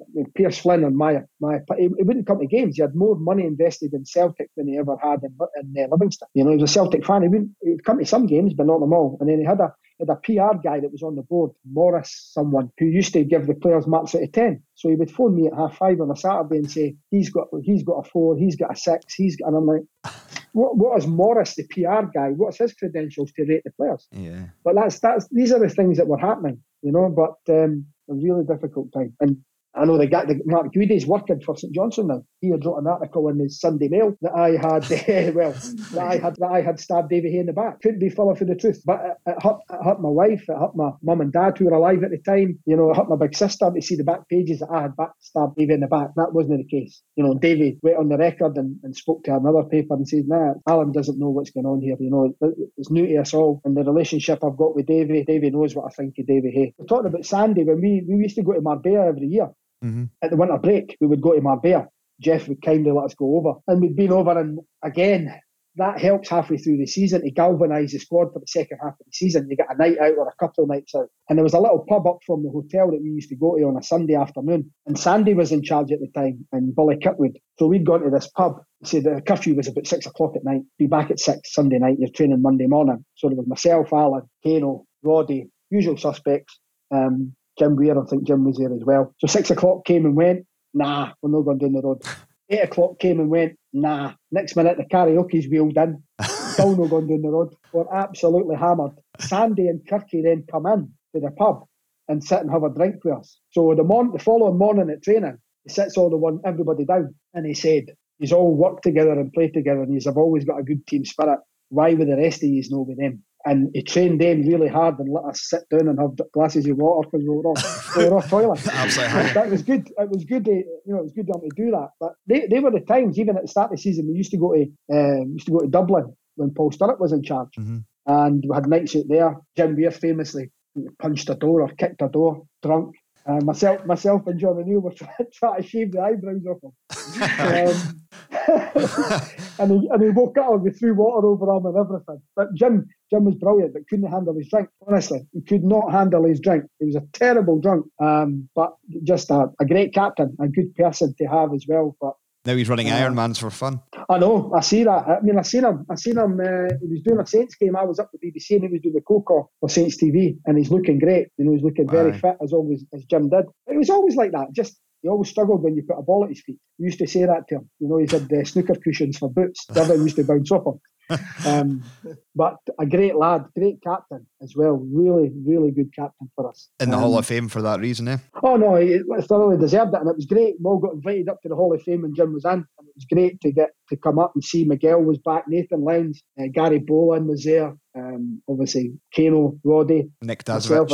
I've seen a Taylor. Nick's brilliant. Nick's a great lad. So you still see them, but just happy times, happy times. And we had Gavin Price, MB, signed to us as well. You remember him? Yep. And the very first trip we went to was Dublin again, and we told him, you need your passport. We didn't, but we told him that. So he was in one in the Edinburgh car that used to travel up with myself and Roddy and Kano. So he's driving, so Roddy slides the passport out of his pocket and gives it to me. So I've got his passport as we're going to the airport. So we're like, passports.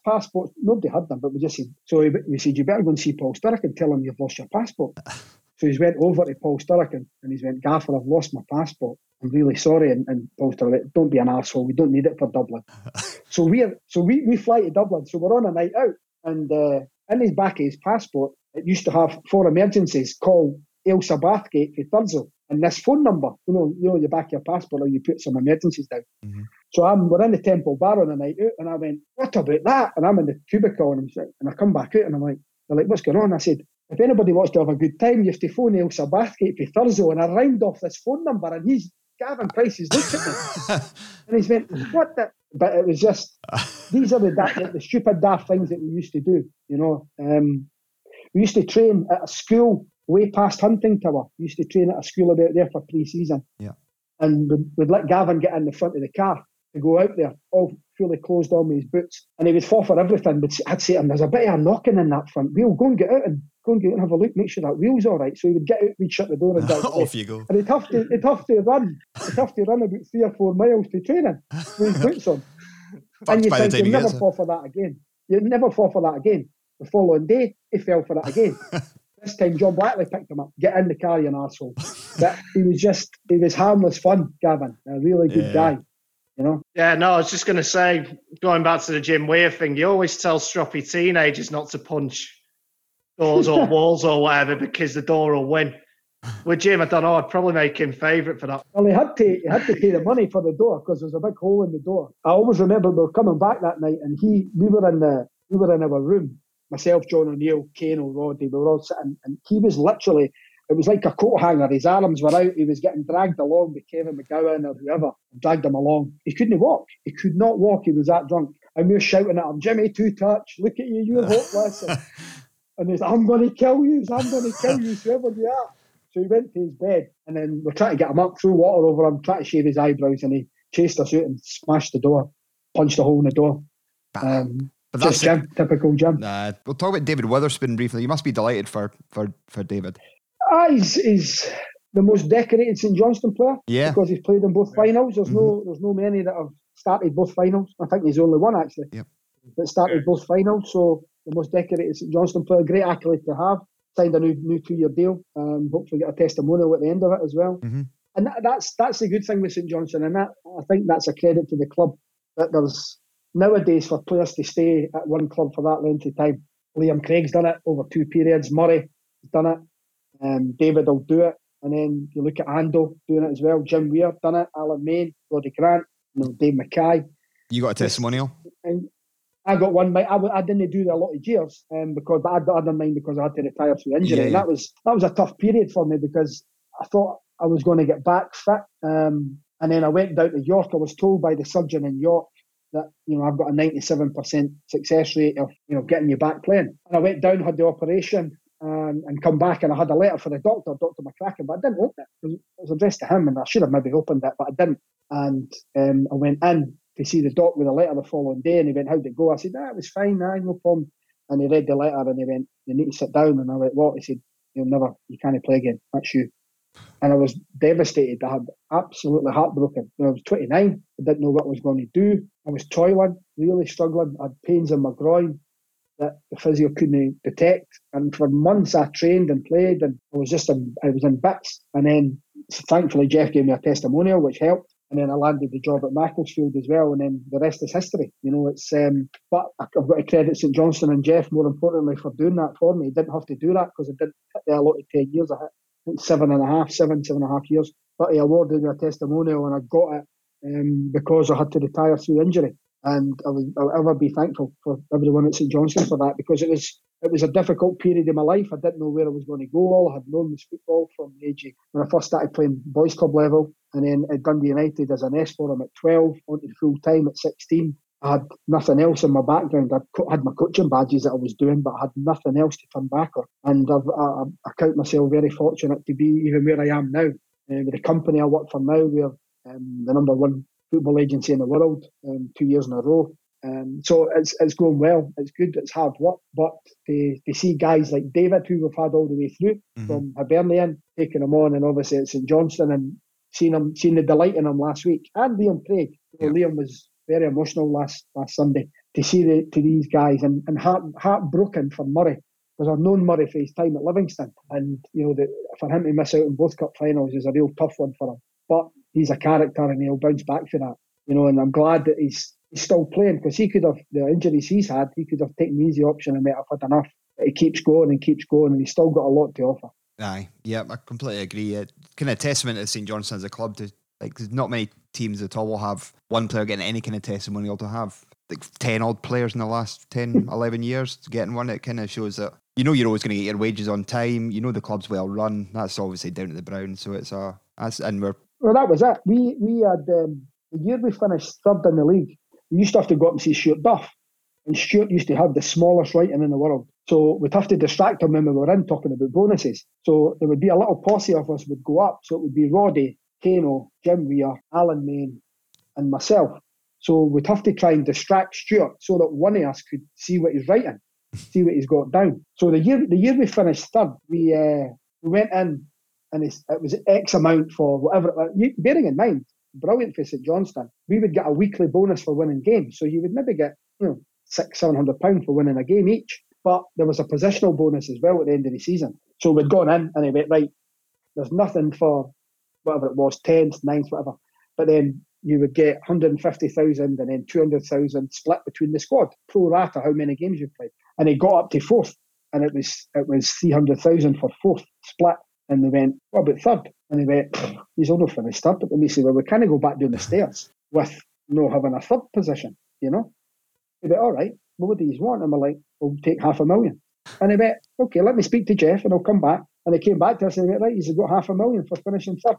So you can imagine when Kano scores that header against Dundee. Don't give a shit about getting into Europe. Darren Dodds played every game virtually, and he got about 40 grand in bonus. It was incredible, Wow. But the year after, the bonuses were cut because Jeff's like, we're not doing that again. Aye.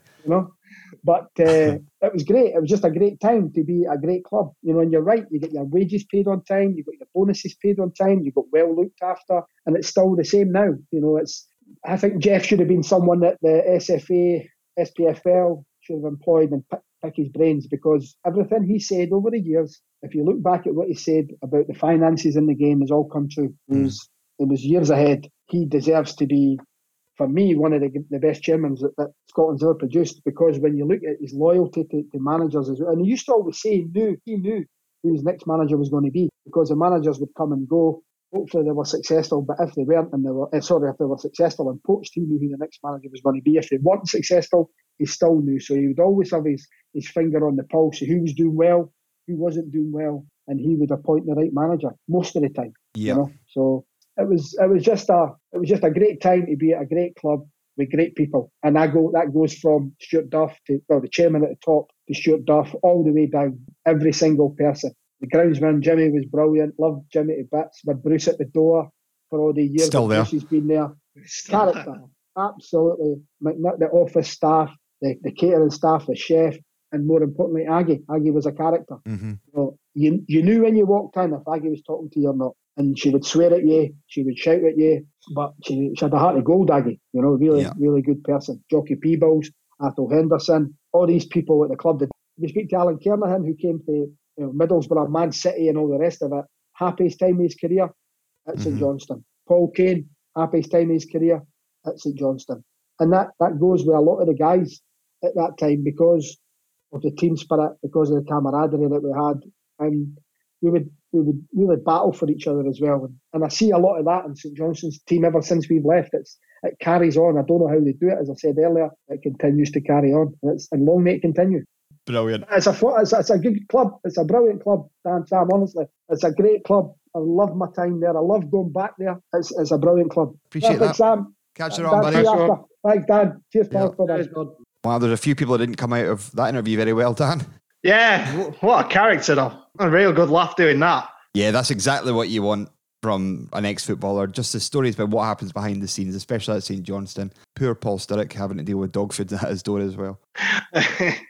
But I mean, it shows a good atmosphere, and yet another guy who's come on and spoke so warmly about St Johnstone. Which we've been very lucky to do. It's made getting guests very easy when all the participants are more than willing to come on and chat about their time with the club. But we'll move on to our story about knitting. You stay tuned. It's a thriller. I mean, on the surface of it, as you've just described it, you might think, what the hell's going on? But we were talking to Chris Miller a few weeks ago, and we were talking about superstitions, and then we had a little bit of a chat about our superstitions. But we've had a message in from Andy McDuff, one of our show, nice fella, and he's come to us with a superstition that his sister had in the run-up to the 2014 Cup final. So, in the run into the final, as you may have guessed, Andy's sister started knitting. By the time that Saints reached the final, she couldn't bring herself to pack it in. Obviously, so it was a bit of a lucky omen. Anyway, this didn't just stop at home. She knitted all the way to Glasgow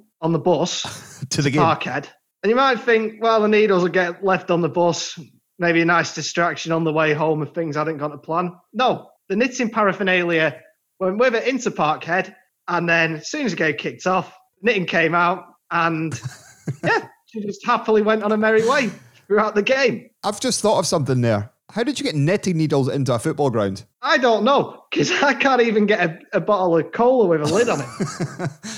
So it obviously had the effect, so I'm okay with that lapse in security. Yeah, well, we're more than happy with that. But anyway, the story, it was obviously a lucky omen, because it ended in glory. So, do you know what, this year? She started it again. She started the run up to the League Cup final. Obviously, unfortunately didn't have the opportunity to take the knitting roadshow into Hampden.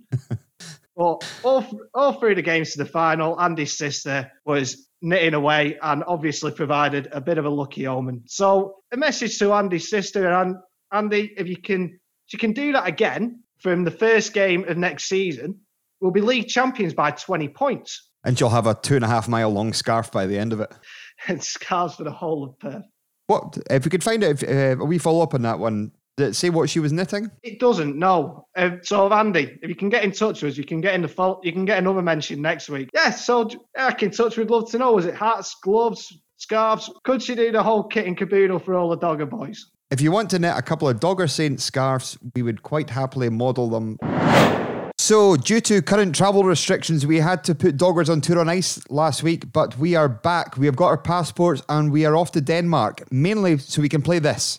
Everybody sing the song, doo-da, doo-da. Well, everybody sing the song all the doo-da day. The cartoons, Dan, mind that one. I mean, it took me right back to the late 90s, that when, that was a thing. That was a thing. It actually takes me back to the Dogger on a Saturday night when one certain member, we won't name any names, likes to pull that one out the bag when he's had a few drinks. He does indeed. He knows who he is. He's well aware of who he is. But with the land of bacon and Peter Schmeichel, that's all I've got, top of my head. We're in Denmark. Yeah. And speaking of the combination of those two things, did you ever see the Peter Schmeichel Dane Pack advert? No, I did not. I mean, he sings a song and everything. We usually kind of plan a script of what we're going to talk about. This was not on the script, but I'm very intrigued about what this is. I'm going to have to Dane Google Pack know what people want. There's no better bacon. The sad thing is, I won't repeat it. I know every lyric to it. Well, end of season special. If the people want you to sing the whole bacon advert, it'll have to happen. Yeah, I nearly moved to Denmark, you know. What? I nearly moved to Denmark about 5 or 6 years ago. Okay, tell me more. Well, I was looking at doing my masters and I applied to, because it's free education over there, even if you're an international student. I was applying for Aalborg. You might have heard of the football team. I have, yep. So they got a university there, and it was only an administrative error that stopped me from going. Wow. I was set to go, and then by the time I sort of thought about it, and I was like, oh yeah, it's free education, but it's 25 quid for a block of cheese. So I came back and ended up getting a scholarship back at Dundee. Well, for part of my fees, did my masters there and lived like a king for 4 quid a week. So yeah, it could have been all very different. Wouldn't have been doing this. You could buy a lot of cheese in Dundee for 25 quid. Could have. Wouldn't have been doing this podcast. Wouldn't have met you. Well, it all worked out perfectly well. The administrative error, was it Keir McInnesby in charge of it and he just couldn't remember your name? That's what it was. Yeah, it could well have been. So, Anyway. But instead, I'm sat here getting excited about the day a bowling club reopened. So, yeah, it's all worked out. No regrets. No regrets, all panned out well. But we are in Denmark and we are discussing one half of two famous brothers, probably the lesser famous of the two, I would have to say. Tommy Lovenkrands is who we're talking about today. Yep. I mean, I'll leave you to take this up, Sam, but for me, he was always a bit of a mixed bag of a footballer. He was a funny one because he played as a trialist. I want to say it was Roddy Grant's testimonial. He played as a trialist and he scored one and he had a game of his life. The fans were chanting there's only one trialist. And on the back of that, he signed and he wasn't that great. No, I sort of got the wrong brother there. Yeah, Tommy on the other hand, Peter Lovenkrands on the other hand was a bit of a star for Rangers. But Tommy did have his moments. He scored a couple of absolute screamers, if I remember, at Tynecastle. One of them, like a thunderbolt off the underside of the crossbar. One of the probably decent away goals that I've seen in my time. But yeah, he joined the club, played a couple of seasons. We got relegated in the team he was in. Couldn't offer him a new deal and off he popped back from whence he came. Yeah, it was a bit of a tale of two brothers. I often have hipster opinions on brother. For example, Phil was better than Gary, but yeah, it was unfortunate timing for Tommy because the end of that season, you know, it coincided where he was getting relegated with Saints. His brother was slapping in a last-minute winner in an Old Firm Derby Cup final. So yeah, you can't just compare people to the brothers. I mean, I can't pick between you and Kev, mate. But I'm doing a podcast with you and he's doing pub quizzes with Ainsley Harriott. That's how the other half live. Well, that's what he'll be thinking. You're the lucky one here, boy. There was also alleged rumours that he was pumping Jackie Bird. Lucky bastard. We can't confirm or deny. We'll just throw it out there. That's what we heard. He was allegedly a lucky bastard. Fair play, Mr. Lovenkrands. Yeah, so whatever you did on the pitch, Tommy, was allegedly outshone by what allegedly you did off it. And for that... The word alleged, we'll have to shoehorn this in a few times and put a wee disclaimer at the end. But if you've got any memories of Mr. Lovenkrands for St. Johnstone, let us know and we'll include it in our follow-up section next week. But we've not really much we can say about him. It's probably the best trialist we've ever seen up live, because obviously it was a big crowd that night. Saints were playing Coventry City. What a bunch. Oh, they never let us down. You can't escape him. He scored one. I think he assisted one, but he was an absolute trailblazer that night. Had probably one of the best debut trialist games I've ever seen, because sometimes you see players in pre-season games, they're okay, but Tommy Lovenkrands had an absolute blinder. We got him signed up and it kind of coincided with a poor Saints team at the time, but yeah. It would have been a good Coventry side as well. if I remember correctly, around that time, I mean, Robbie Keane was still there. I think that was just before he went to Inter Milan. Hassan Kasloul, guys like that. Was it Mustafa Al-Hadji they had? Yeah, he was there. Yeah, he was a good player. Darren Huckabee. Decent lineup. So, but Tommy Lovenkrands, thanks for your efforts, but we would have preferred your brother. So once again, we have got another superstar guest lined up, Dan. There are not many men, Sam, who can claim to have made more than 300 appearances for St Johnstone.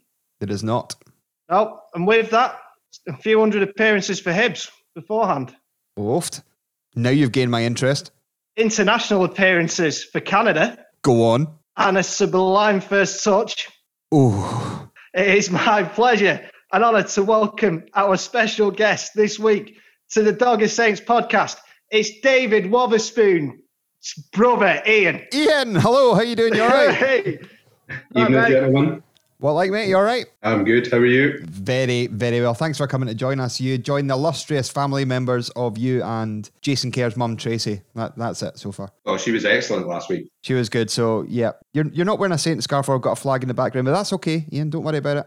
Don't worry about it. It's fine. Just back in my office, my home office. I'll give you that. It's a professional setup and professional surroundings you've got there. So, we'll talk about the cup final. You're a very proud brother, I presume. Proud, yes, of course. Goes without saying, to be honest. It's kind of not cliche. I'm not going to bum him up too much, but the younger brother's meant to look up to the older brother. But in terms of this case, it's probably me looking up to him more the way he goes about his business, But yeah, League Cup final was absolutely incredible. Just gutted we weren't there like we were in 2014 for the Scottish Cup. So yeah, but no, it was what an amazing achievement. So have you managed to speak to David this week? Yeah, I've spoke. Not necessarily. WhatsApp's more the conversational chat these days. Just sending WhatsApp back and forth.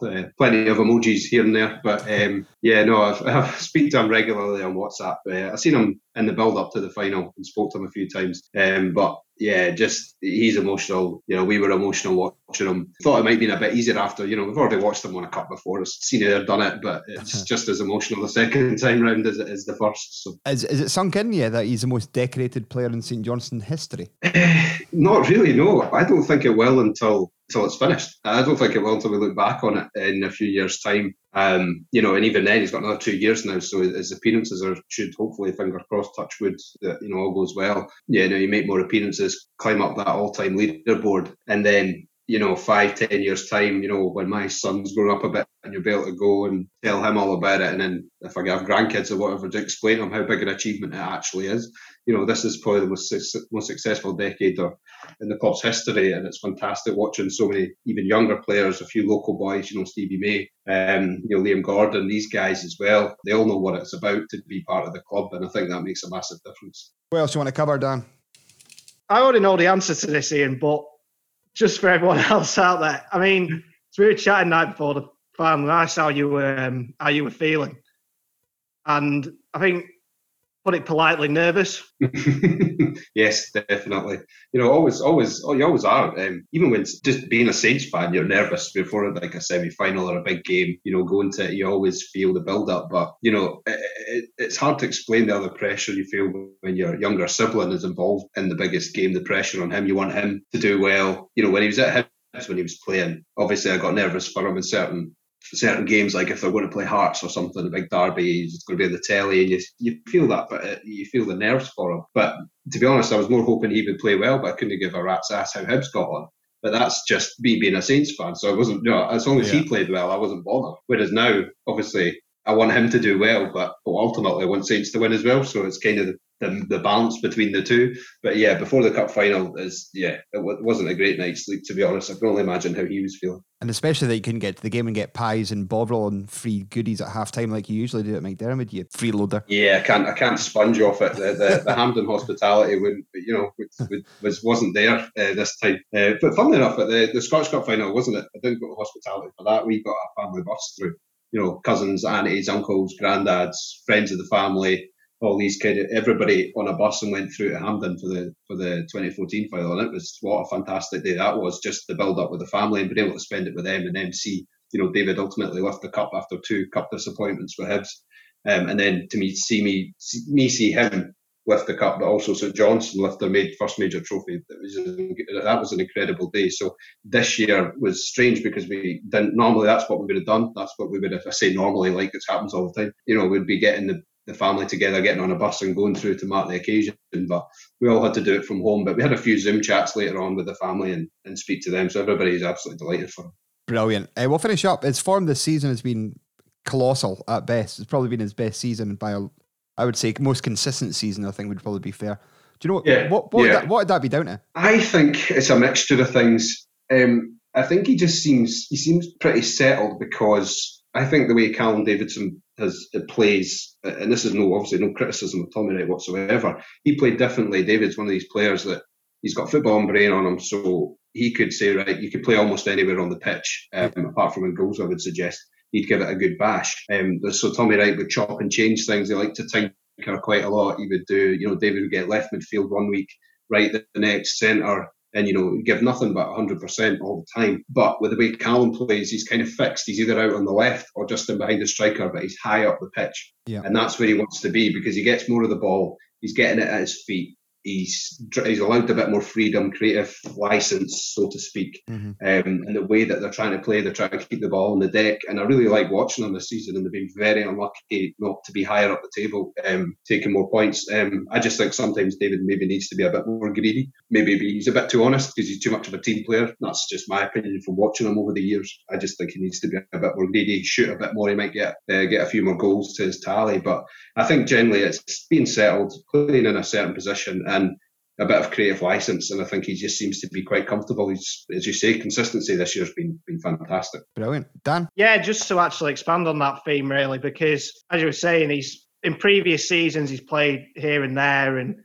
different positions. It now sort of also he's at the stage when you're a bit younger, he's probably more players are more willing to experience different positions and all that. But he's probably at the stage of his career where he's ready to just settle into have that one set position and really make it his own. Yeah, that's it. It was, even goes back to when he was at Hibs when he first came on the scene. He's a right midfielder, and he came onto the scene there. He kind of got thrown in the deep end under John Hughes, gave him his chance, and he started really well. And ultimately, young players have a dip in form. He had a dip in form. He came back, started playing, and then the next thing he got put to right back because they struggled. They didn't have enough players, and he got put out of position. He had 2 or 3 really good games at right back, so John Hughes decided, oh yeah, you'll just play at right back then. And he had a couple of good games. And then I think it was Rangers away. I can't remember who was manager at the time for Rangers, but Rangers away. And I think they've seen that. So Rangers just put Kyle Lafferty on him. So this is an 18-year-old right midfielder playing at right back with Kyle Lafferty on him, and they just launched the ball up to him, and he couldn't get near him. That was an out ball. So he struggled. He had a poor game. He's out. It wasn't,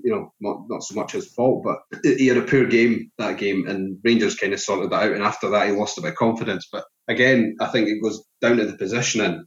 He can play. He could generally, I believe, play anywhere. His left foot's not as good as mine, right enough, but he's, he could genuinely give it a bash and play anywhere. And I think sometimes, as much as that's a good thing, it could also be a flaw, and it can be a bit of a problem in terms of trying to build a bit of consistency in a certain position and build up your confidence and your form. Brilliant, Willie, and I appreciate you coming on. It's been an absolute treat having you talk about David, and hopefully we'll see you again very soon. Thanks for having me on, guys. Keep up the good work. Loving the podcasts. Oh, you're a bloody good guy, eh? Oh, what a guy. Now, Dan, I'm not saying that our family member guests are better than our Saints guests, but they're pretty good. They are very good. That was a good interview, that with Ian there. We must move on. And so Callum Davidson's came out in the press this week talking about how the loan system has worked wonders for the current crop of young St Johnstone players progressing through the squad. Players like Ali McCann, Jason Kerr, Gordon, Clark, Kane, May have all benefited from playing football at lower league levels. Seems to work for us. It does. It's provided a whole crop of the squad at the minute, really, the core of the squad. And yeah, I mean, it's great for young players to get out there, as long as you know they're going to play. Because the last thing you need, and admittedly, Saints are a little bit guilty of this, of bringing in loan players to sort of pad the bench. But for the kids, if they go, Jason Kerry did a couple of seasons at East Fife, and him and Chris Kane were together at Queen of South for half a season. Ali McCann played a few games for Stranraer and then was immediately into the first team. And sorry, where Dan? Stranraer. There you are. There you go. We have to shoehorn in at least 2 Phoenix Night references on every episode. And we were one shot. Oh, there he is. Ali Stranraer McCann. So he was at Stranraer. And yeah, I mean, and then immediately comes in and was last season, was our best player last season. I don't think there can be any debate about that. Nope. Or not too much anyway. So yeah, it's a great way, and it's got to be mutually beneficial. Because we're saying this when Callum Hendry, which is admittedly a bit of a different situation, but when Callum Hendry went out to Aberdeen, you know, you're just in a hope that it's mutually beneficial for all parties. Yeah. So, yeah, and there's plenty of talented youngsters out there. There's no substitute for the experience of game time. And also, when you go down the levels, I'm not saying the Premiership's some sort of cakewalk in terms of the physical side of things, but when you get down into the semi-pro levels and stuff like that, you know, it can toughen you up a little bit. Yeah, you kind of need that in your system. You do need match experience from them levels. And yeah, so I feel a wee bit sorry for players like your Ollie Hamilton, Ballantyne, Wills, Ferguson, Robertson, players like that who aren't getting the match experience they kind of need at the moment or would have had if the leagues were still carrying on as per. Yeah, and it's hopefully they're all still sort of young enough that, you know, next season, hopefully things are looking a lot better and they can get out and get a full season somewhere in the lower reaches. Because it is so important to Saints, you see, as we say, with the core of the side at the minute, when you're working on limited financial resources, that if you get a group of lads coming through from the youth system, it's absolutely brilliant. We're ready to play football. We're raring to go. And it's got to be a conveyor belt because, look, nobody's thick here. There's some damn good players in that first team at the minute who will attract attention. Thinking of Kurt McCann, Rooney, guys like that, who will, you know, we got to be honest, they might not be at Saints forever. Just let me nip in there. We talked previously about Rooney getting a Scotland call-up. Now, there's now massive kind of rumblings about getting Jason Kerr back. And I know there was talk a couple of years ago that he was the best player by a country mile. Barnsley may have come in for £1 million bid for him. I didn't say he went off the boil, but he's certainly playing the best football of his Saints career at the moment. Has he got an outside chance of a call-up? I certainly think he has. I would be... Again, I said this at the time with Rooney. It's quite easy when you support a club and you watch a player week in, week out to say, you know, he should be in there. He should be in the international side. But with Kerr, again, I just think it'd work. I don't want to repeat the same arguments I made about Rooney last week or a couple of weeks back. But they play in that system. They know what it's all about. And you look at what Clark's been doing as well. He's had Declan Gallagher in there who's done great. That's fine. But he's also had Kieran Tierney and Scott McTominay in there, and neither of whom are centre-halves. I think Tierney would carry on there, but you look at McTominay, really, you're going to want him moving into midfield. He's done a good job back there, and it's worked. But really going forward, you're probably wasting a player. Best suited further up the park. Player of that ability. And again, there's not many jumping out. I certainly think with Kerr, it'd be worth putting him in the squad and having a look in close quarter, for Steve Clark to have a look in close quarters, even if he doesn't play either of the games, even if he gets in the squad and doesn't play, it'd be good for Clark to have a look at him, see how he operates in training and all that. And again, he's a leader. He's a proper leader, and you need as many as you can in the side. But that shows you the hallmarks of the Saints' loan system, the fact that players like Kerr are being called into the Scotland squad based on the fact that they've kind of learned their trades in the lower leagues. Now, the current crop, as you said, do you think many of them are going to make the breakthrough? Well, I think they'll get as good a chance as they can. I mean, not everyone makes the breakthrough. And you just hope that if they don't make the breakthrough at the top level in Scottish football, that they'll have a career elsewhere, they'll filter down and have a good career, maybe build it up from there again, because, I mean, that can happen. But they're certainly a talented bunch. And as I say, hopefully the bulk of the side that we've got at the minute stays together next season. So the guys like Hamilton and Ballantyne and all the guys you mentioned can get out there and get playing in the lower leagues. But I mean, the thing I'm most looking forward to is if a bunch of them do make the grade. I mean, what a set of names they've got. I mean, you got two proper football names there in John Robertson and Alex Ferguson, and then Jack Wills. A fashion icon. Fashion icon. Yeah, we're bringing in them rugby shirts with the different coloured sleeves and stuff like that. You know, they'll be well decked out, the boys. So I think that'd be really beneficial. All we need to do is sign an Abercrombie and a Fitch, and then we've got the full lineup there. For some reason, Dan, this is still our most popular feature by a country mile. I don't know why. It's good. Everybody can take part. All they need to do... Yeah, it's good. everybody, all they need to do is see an ex-St Johnstone player or current St Johnstone player inning around someplace that isn't McDermott and isn't Murray Davidson just walking to work every day. So the first two names in this week came through our Facebook page, and this chap said he's seen Gregory Taddy and Nigel Hasselbank in boots in Perth. Fair enough. Yeah, they need their cosmetics. Gregory Taddy, if you ever see him, if you follow him on Instagram, he does a lot of live videos with facial products. A lot of them, like skincare regime. Times are hard, aren't they? But the guy went on to say that he said he's seen him buying Vaseline. I'm not overly convinced of that, but there you go. Taddy and Hasselbank in boots. Craig Murray, also on Facebook, seen Michael Halloran in Ballantyne's, the gym, in steps. That couldn't have been recently, I presume. No, that would have been a while back now.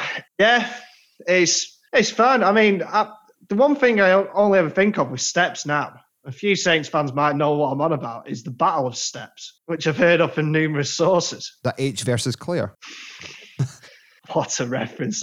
Anyone younger than us will just be tuning off now.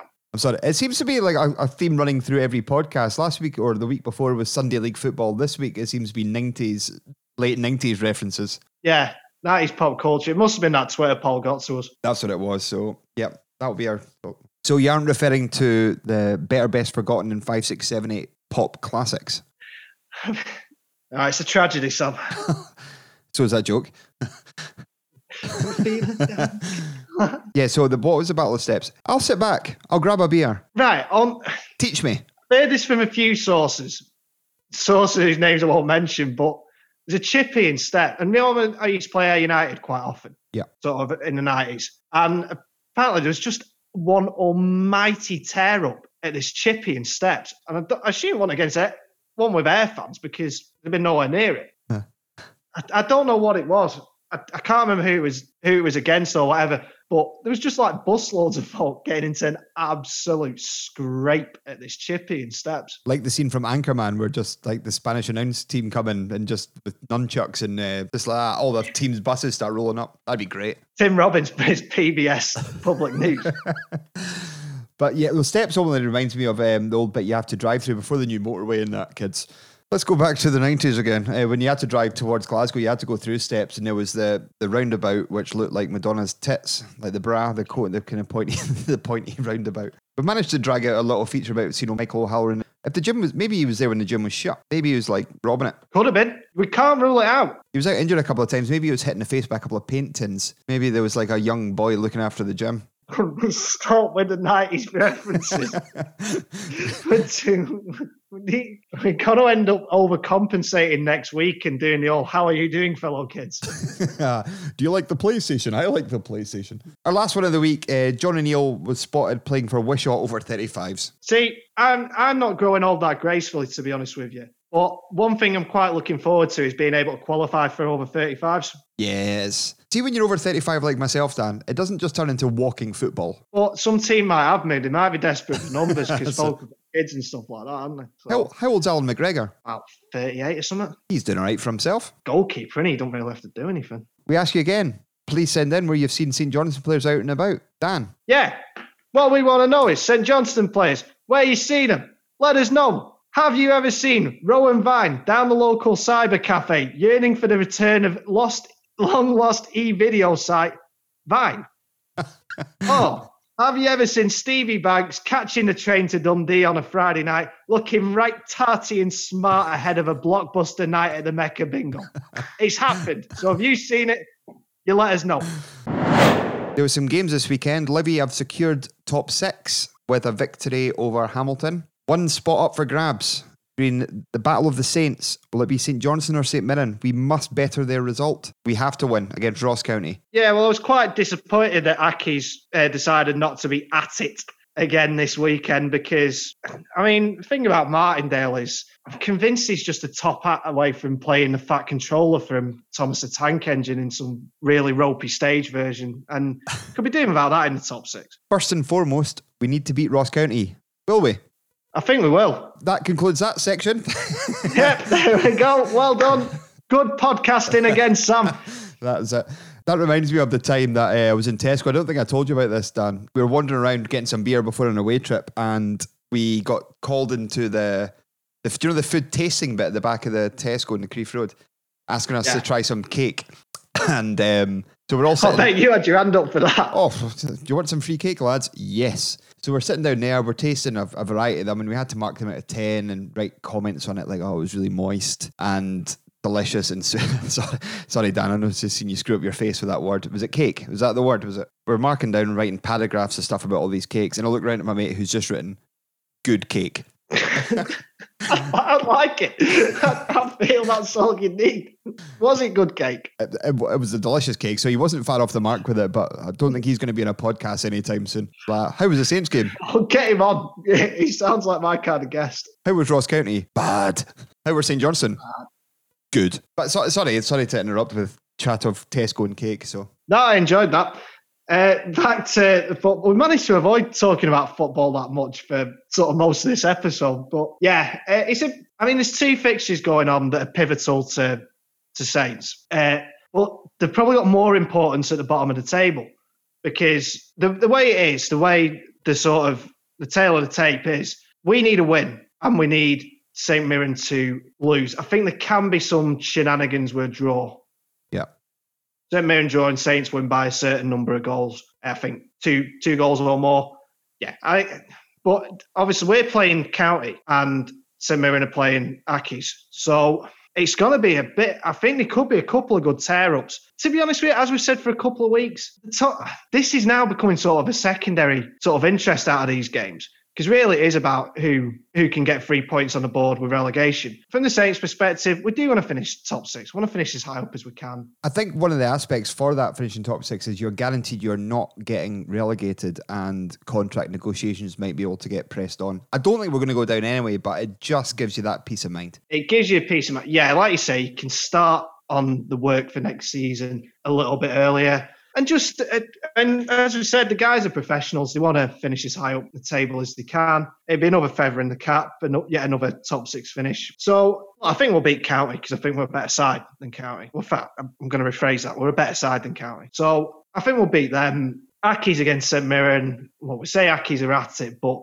they've not won in 5. 3 draws and 2 defeats. I'm sort of writing Killy off by proxy here, but considering they've all got to play each other again in the bottom 6, that's kind of the reason for the split. Make sure these teams all get a crack of the whip against each other. Yeah, I think for County, and look, nothing's going to get decided with regards to relegation next week. County have 3 points on Accies.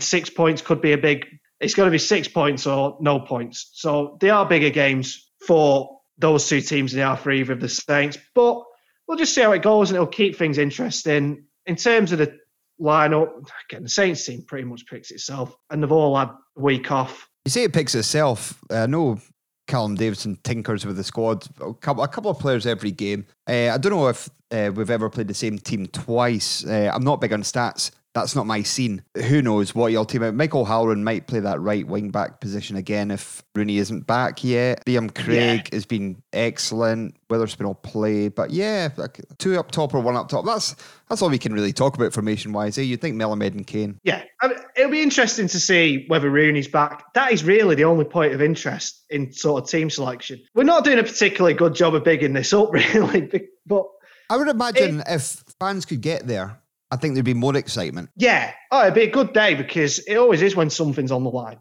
Yep. We'd have a decent crowd in, we'd have a good day, and a bit of excitement. And look, at the end of the day, we've done very, very well, given where we were at the turn of the year, to get in this position. The season will not be defined on whether we get top 6 or bottom 6. No, the season was defined on the 28th of February. Correct. Yeah. But it would be nice to get up there. But either way, I don't think it will be remembered for finishing in the top 6 or finishing in the bottom 6. Whichever side of the split we finish on, we're probably going to be looking towards the mid-table anyway. I think if we do get top 6, though, I think it'll probably give players like Kerr and Rooney a bigger crack of the whip to get into the Scotland team. Yes, I agree with that. So that's a massive bumper episode, all finished again for another week, Dan. Oh, it's incredible that we've managed to eke out a bumper episode like that, despite there not being a game of football this weekend. Our thanks to Alan Preston to helping us out with that one. Yeah, that was a good fun. could have listened to them for a while. This part of the podcast, we like to just do a couple of announcements. You may have seen in the front page of the PA about a Saints fan called Gary Mitchell who had a baby the day after the cup final with his partner Louise. So congratulations to them. I've known Gary for a long time. His dad's a Dogger regular, as you all know. Dan? Yeah, big congratulations to Gary, Louise, and all the family, and especially to Gary, not just on the birth of little baby Lottie, but on a truly fantastic beard. Oh, I've not seen Gary in probably about a year, and I don't think he's shaved in that time, but it's a triumphant beard. It's triumphant. It is triumphant. That is the correct word. It's a great beard. Well, if you can Google it and try and find a picture of Gary Mitchell and his beard, it's a sight to behold. But no, congratulations to him and baby Lottie May. He was in the papers talking about how if it was a boy, he was going to call it Sean Rooney, and if it was a girl, he was going to call it Sean Rooney. Yeah. Which tickled me. I think Louise might have stepped in there on either of them, but big congratulations to Gary and the family. Yeah, and Grandad Sandy Mitchell, who's another good Saints story about him was we were going to remember when Saints played Hearts at Murrayfield? I know exactly this story because I was on this trip. So we're all in the pub. The pub's opened at 9 o'clock in the morning. We're all in the pub. Sandy's there first, getting everybody drinks, and we're all having drinks before we get in the bus. We're on the bus and we're on the way through, and I'm looking around and said to my dad, "Where's Sandy? Where's Sandy Mitchell?" And he went, "He's not coming." And what do you mean? He was in the pub. And he went, "Yeah, he just heard the pub was opening at 9, so he thought he'd come in." I was nearly charging down the aisle of the bus to tell the driver to stop. Fucking left Sandy's outside the pub. I've left him. So we need to say hi to Billy Ingles as well this week, Dan. Do you know why? Why do we need to do this, Sam? Well, he's listening in Melbourne, Australia. Unbelievable scenes here. We've gone global, baby. We have gone on yourself, Billy. We have indeed gone global. So thanks for listening in Melbourne. But that made me looking at the stats of the pod, which stats aren't my scene. I have had a look on where people have listened to the podcast. And do you want a rundown? Yeah, let's have a run. I know we've got a couple in Canada. We have indeed, Mr. Dazovic. Thank you very much. United States, Ireland, Australia, Spain, Germany, Hong Kong, Czech Republic, New Zealand, United Arab Emirates, Sweden, Belgium, Israel, Thailand, Austria, Romania, China, Finland, Poland, Norway, and South Korea. Genuinely. Incredible. Do you reckon the Swedish sort of got on the back of it after my spot-on Swedish accent a couple of weeks ago? That's what it was. They thought, this guy, we should get him on board for our tourist campaign, our Scottish branch. He can talk the lingo. But all seriously, that is an incredible list of countries where people have listened to the podcast. We've been incredibly lucky to have people, even 100 people listen to the podcast, let alone 10,000, which we're almost at now. It's just yet another thing that's completely taken me aback about doing this and how people have responded. So thank you so much to everyone, whether you're listening in Hunting Tower or Hobart. So, it's absolutely incredible. And thank you so much to everyone who's listening. Someone like Dan, whose family lived down south, he's not seen them in a year. This just gives us a little bit of focus for the week and gives us something to look forward to. And we're not doing it for self-indulgence. We're doing it for you guys to get you through lockdown. And long may this continue for a long time coming. So we will see you next Monday. Yep. So long, everyone. You go make this week your bitch, and we'll see you next Monday. Bye-bye.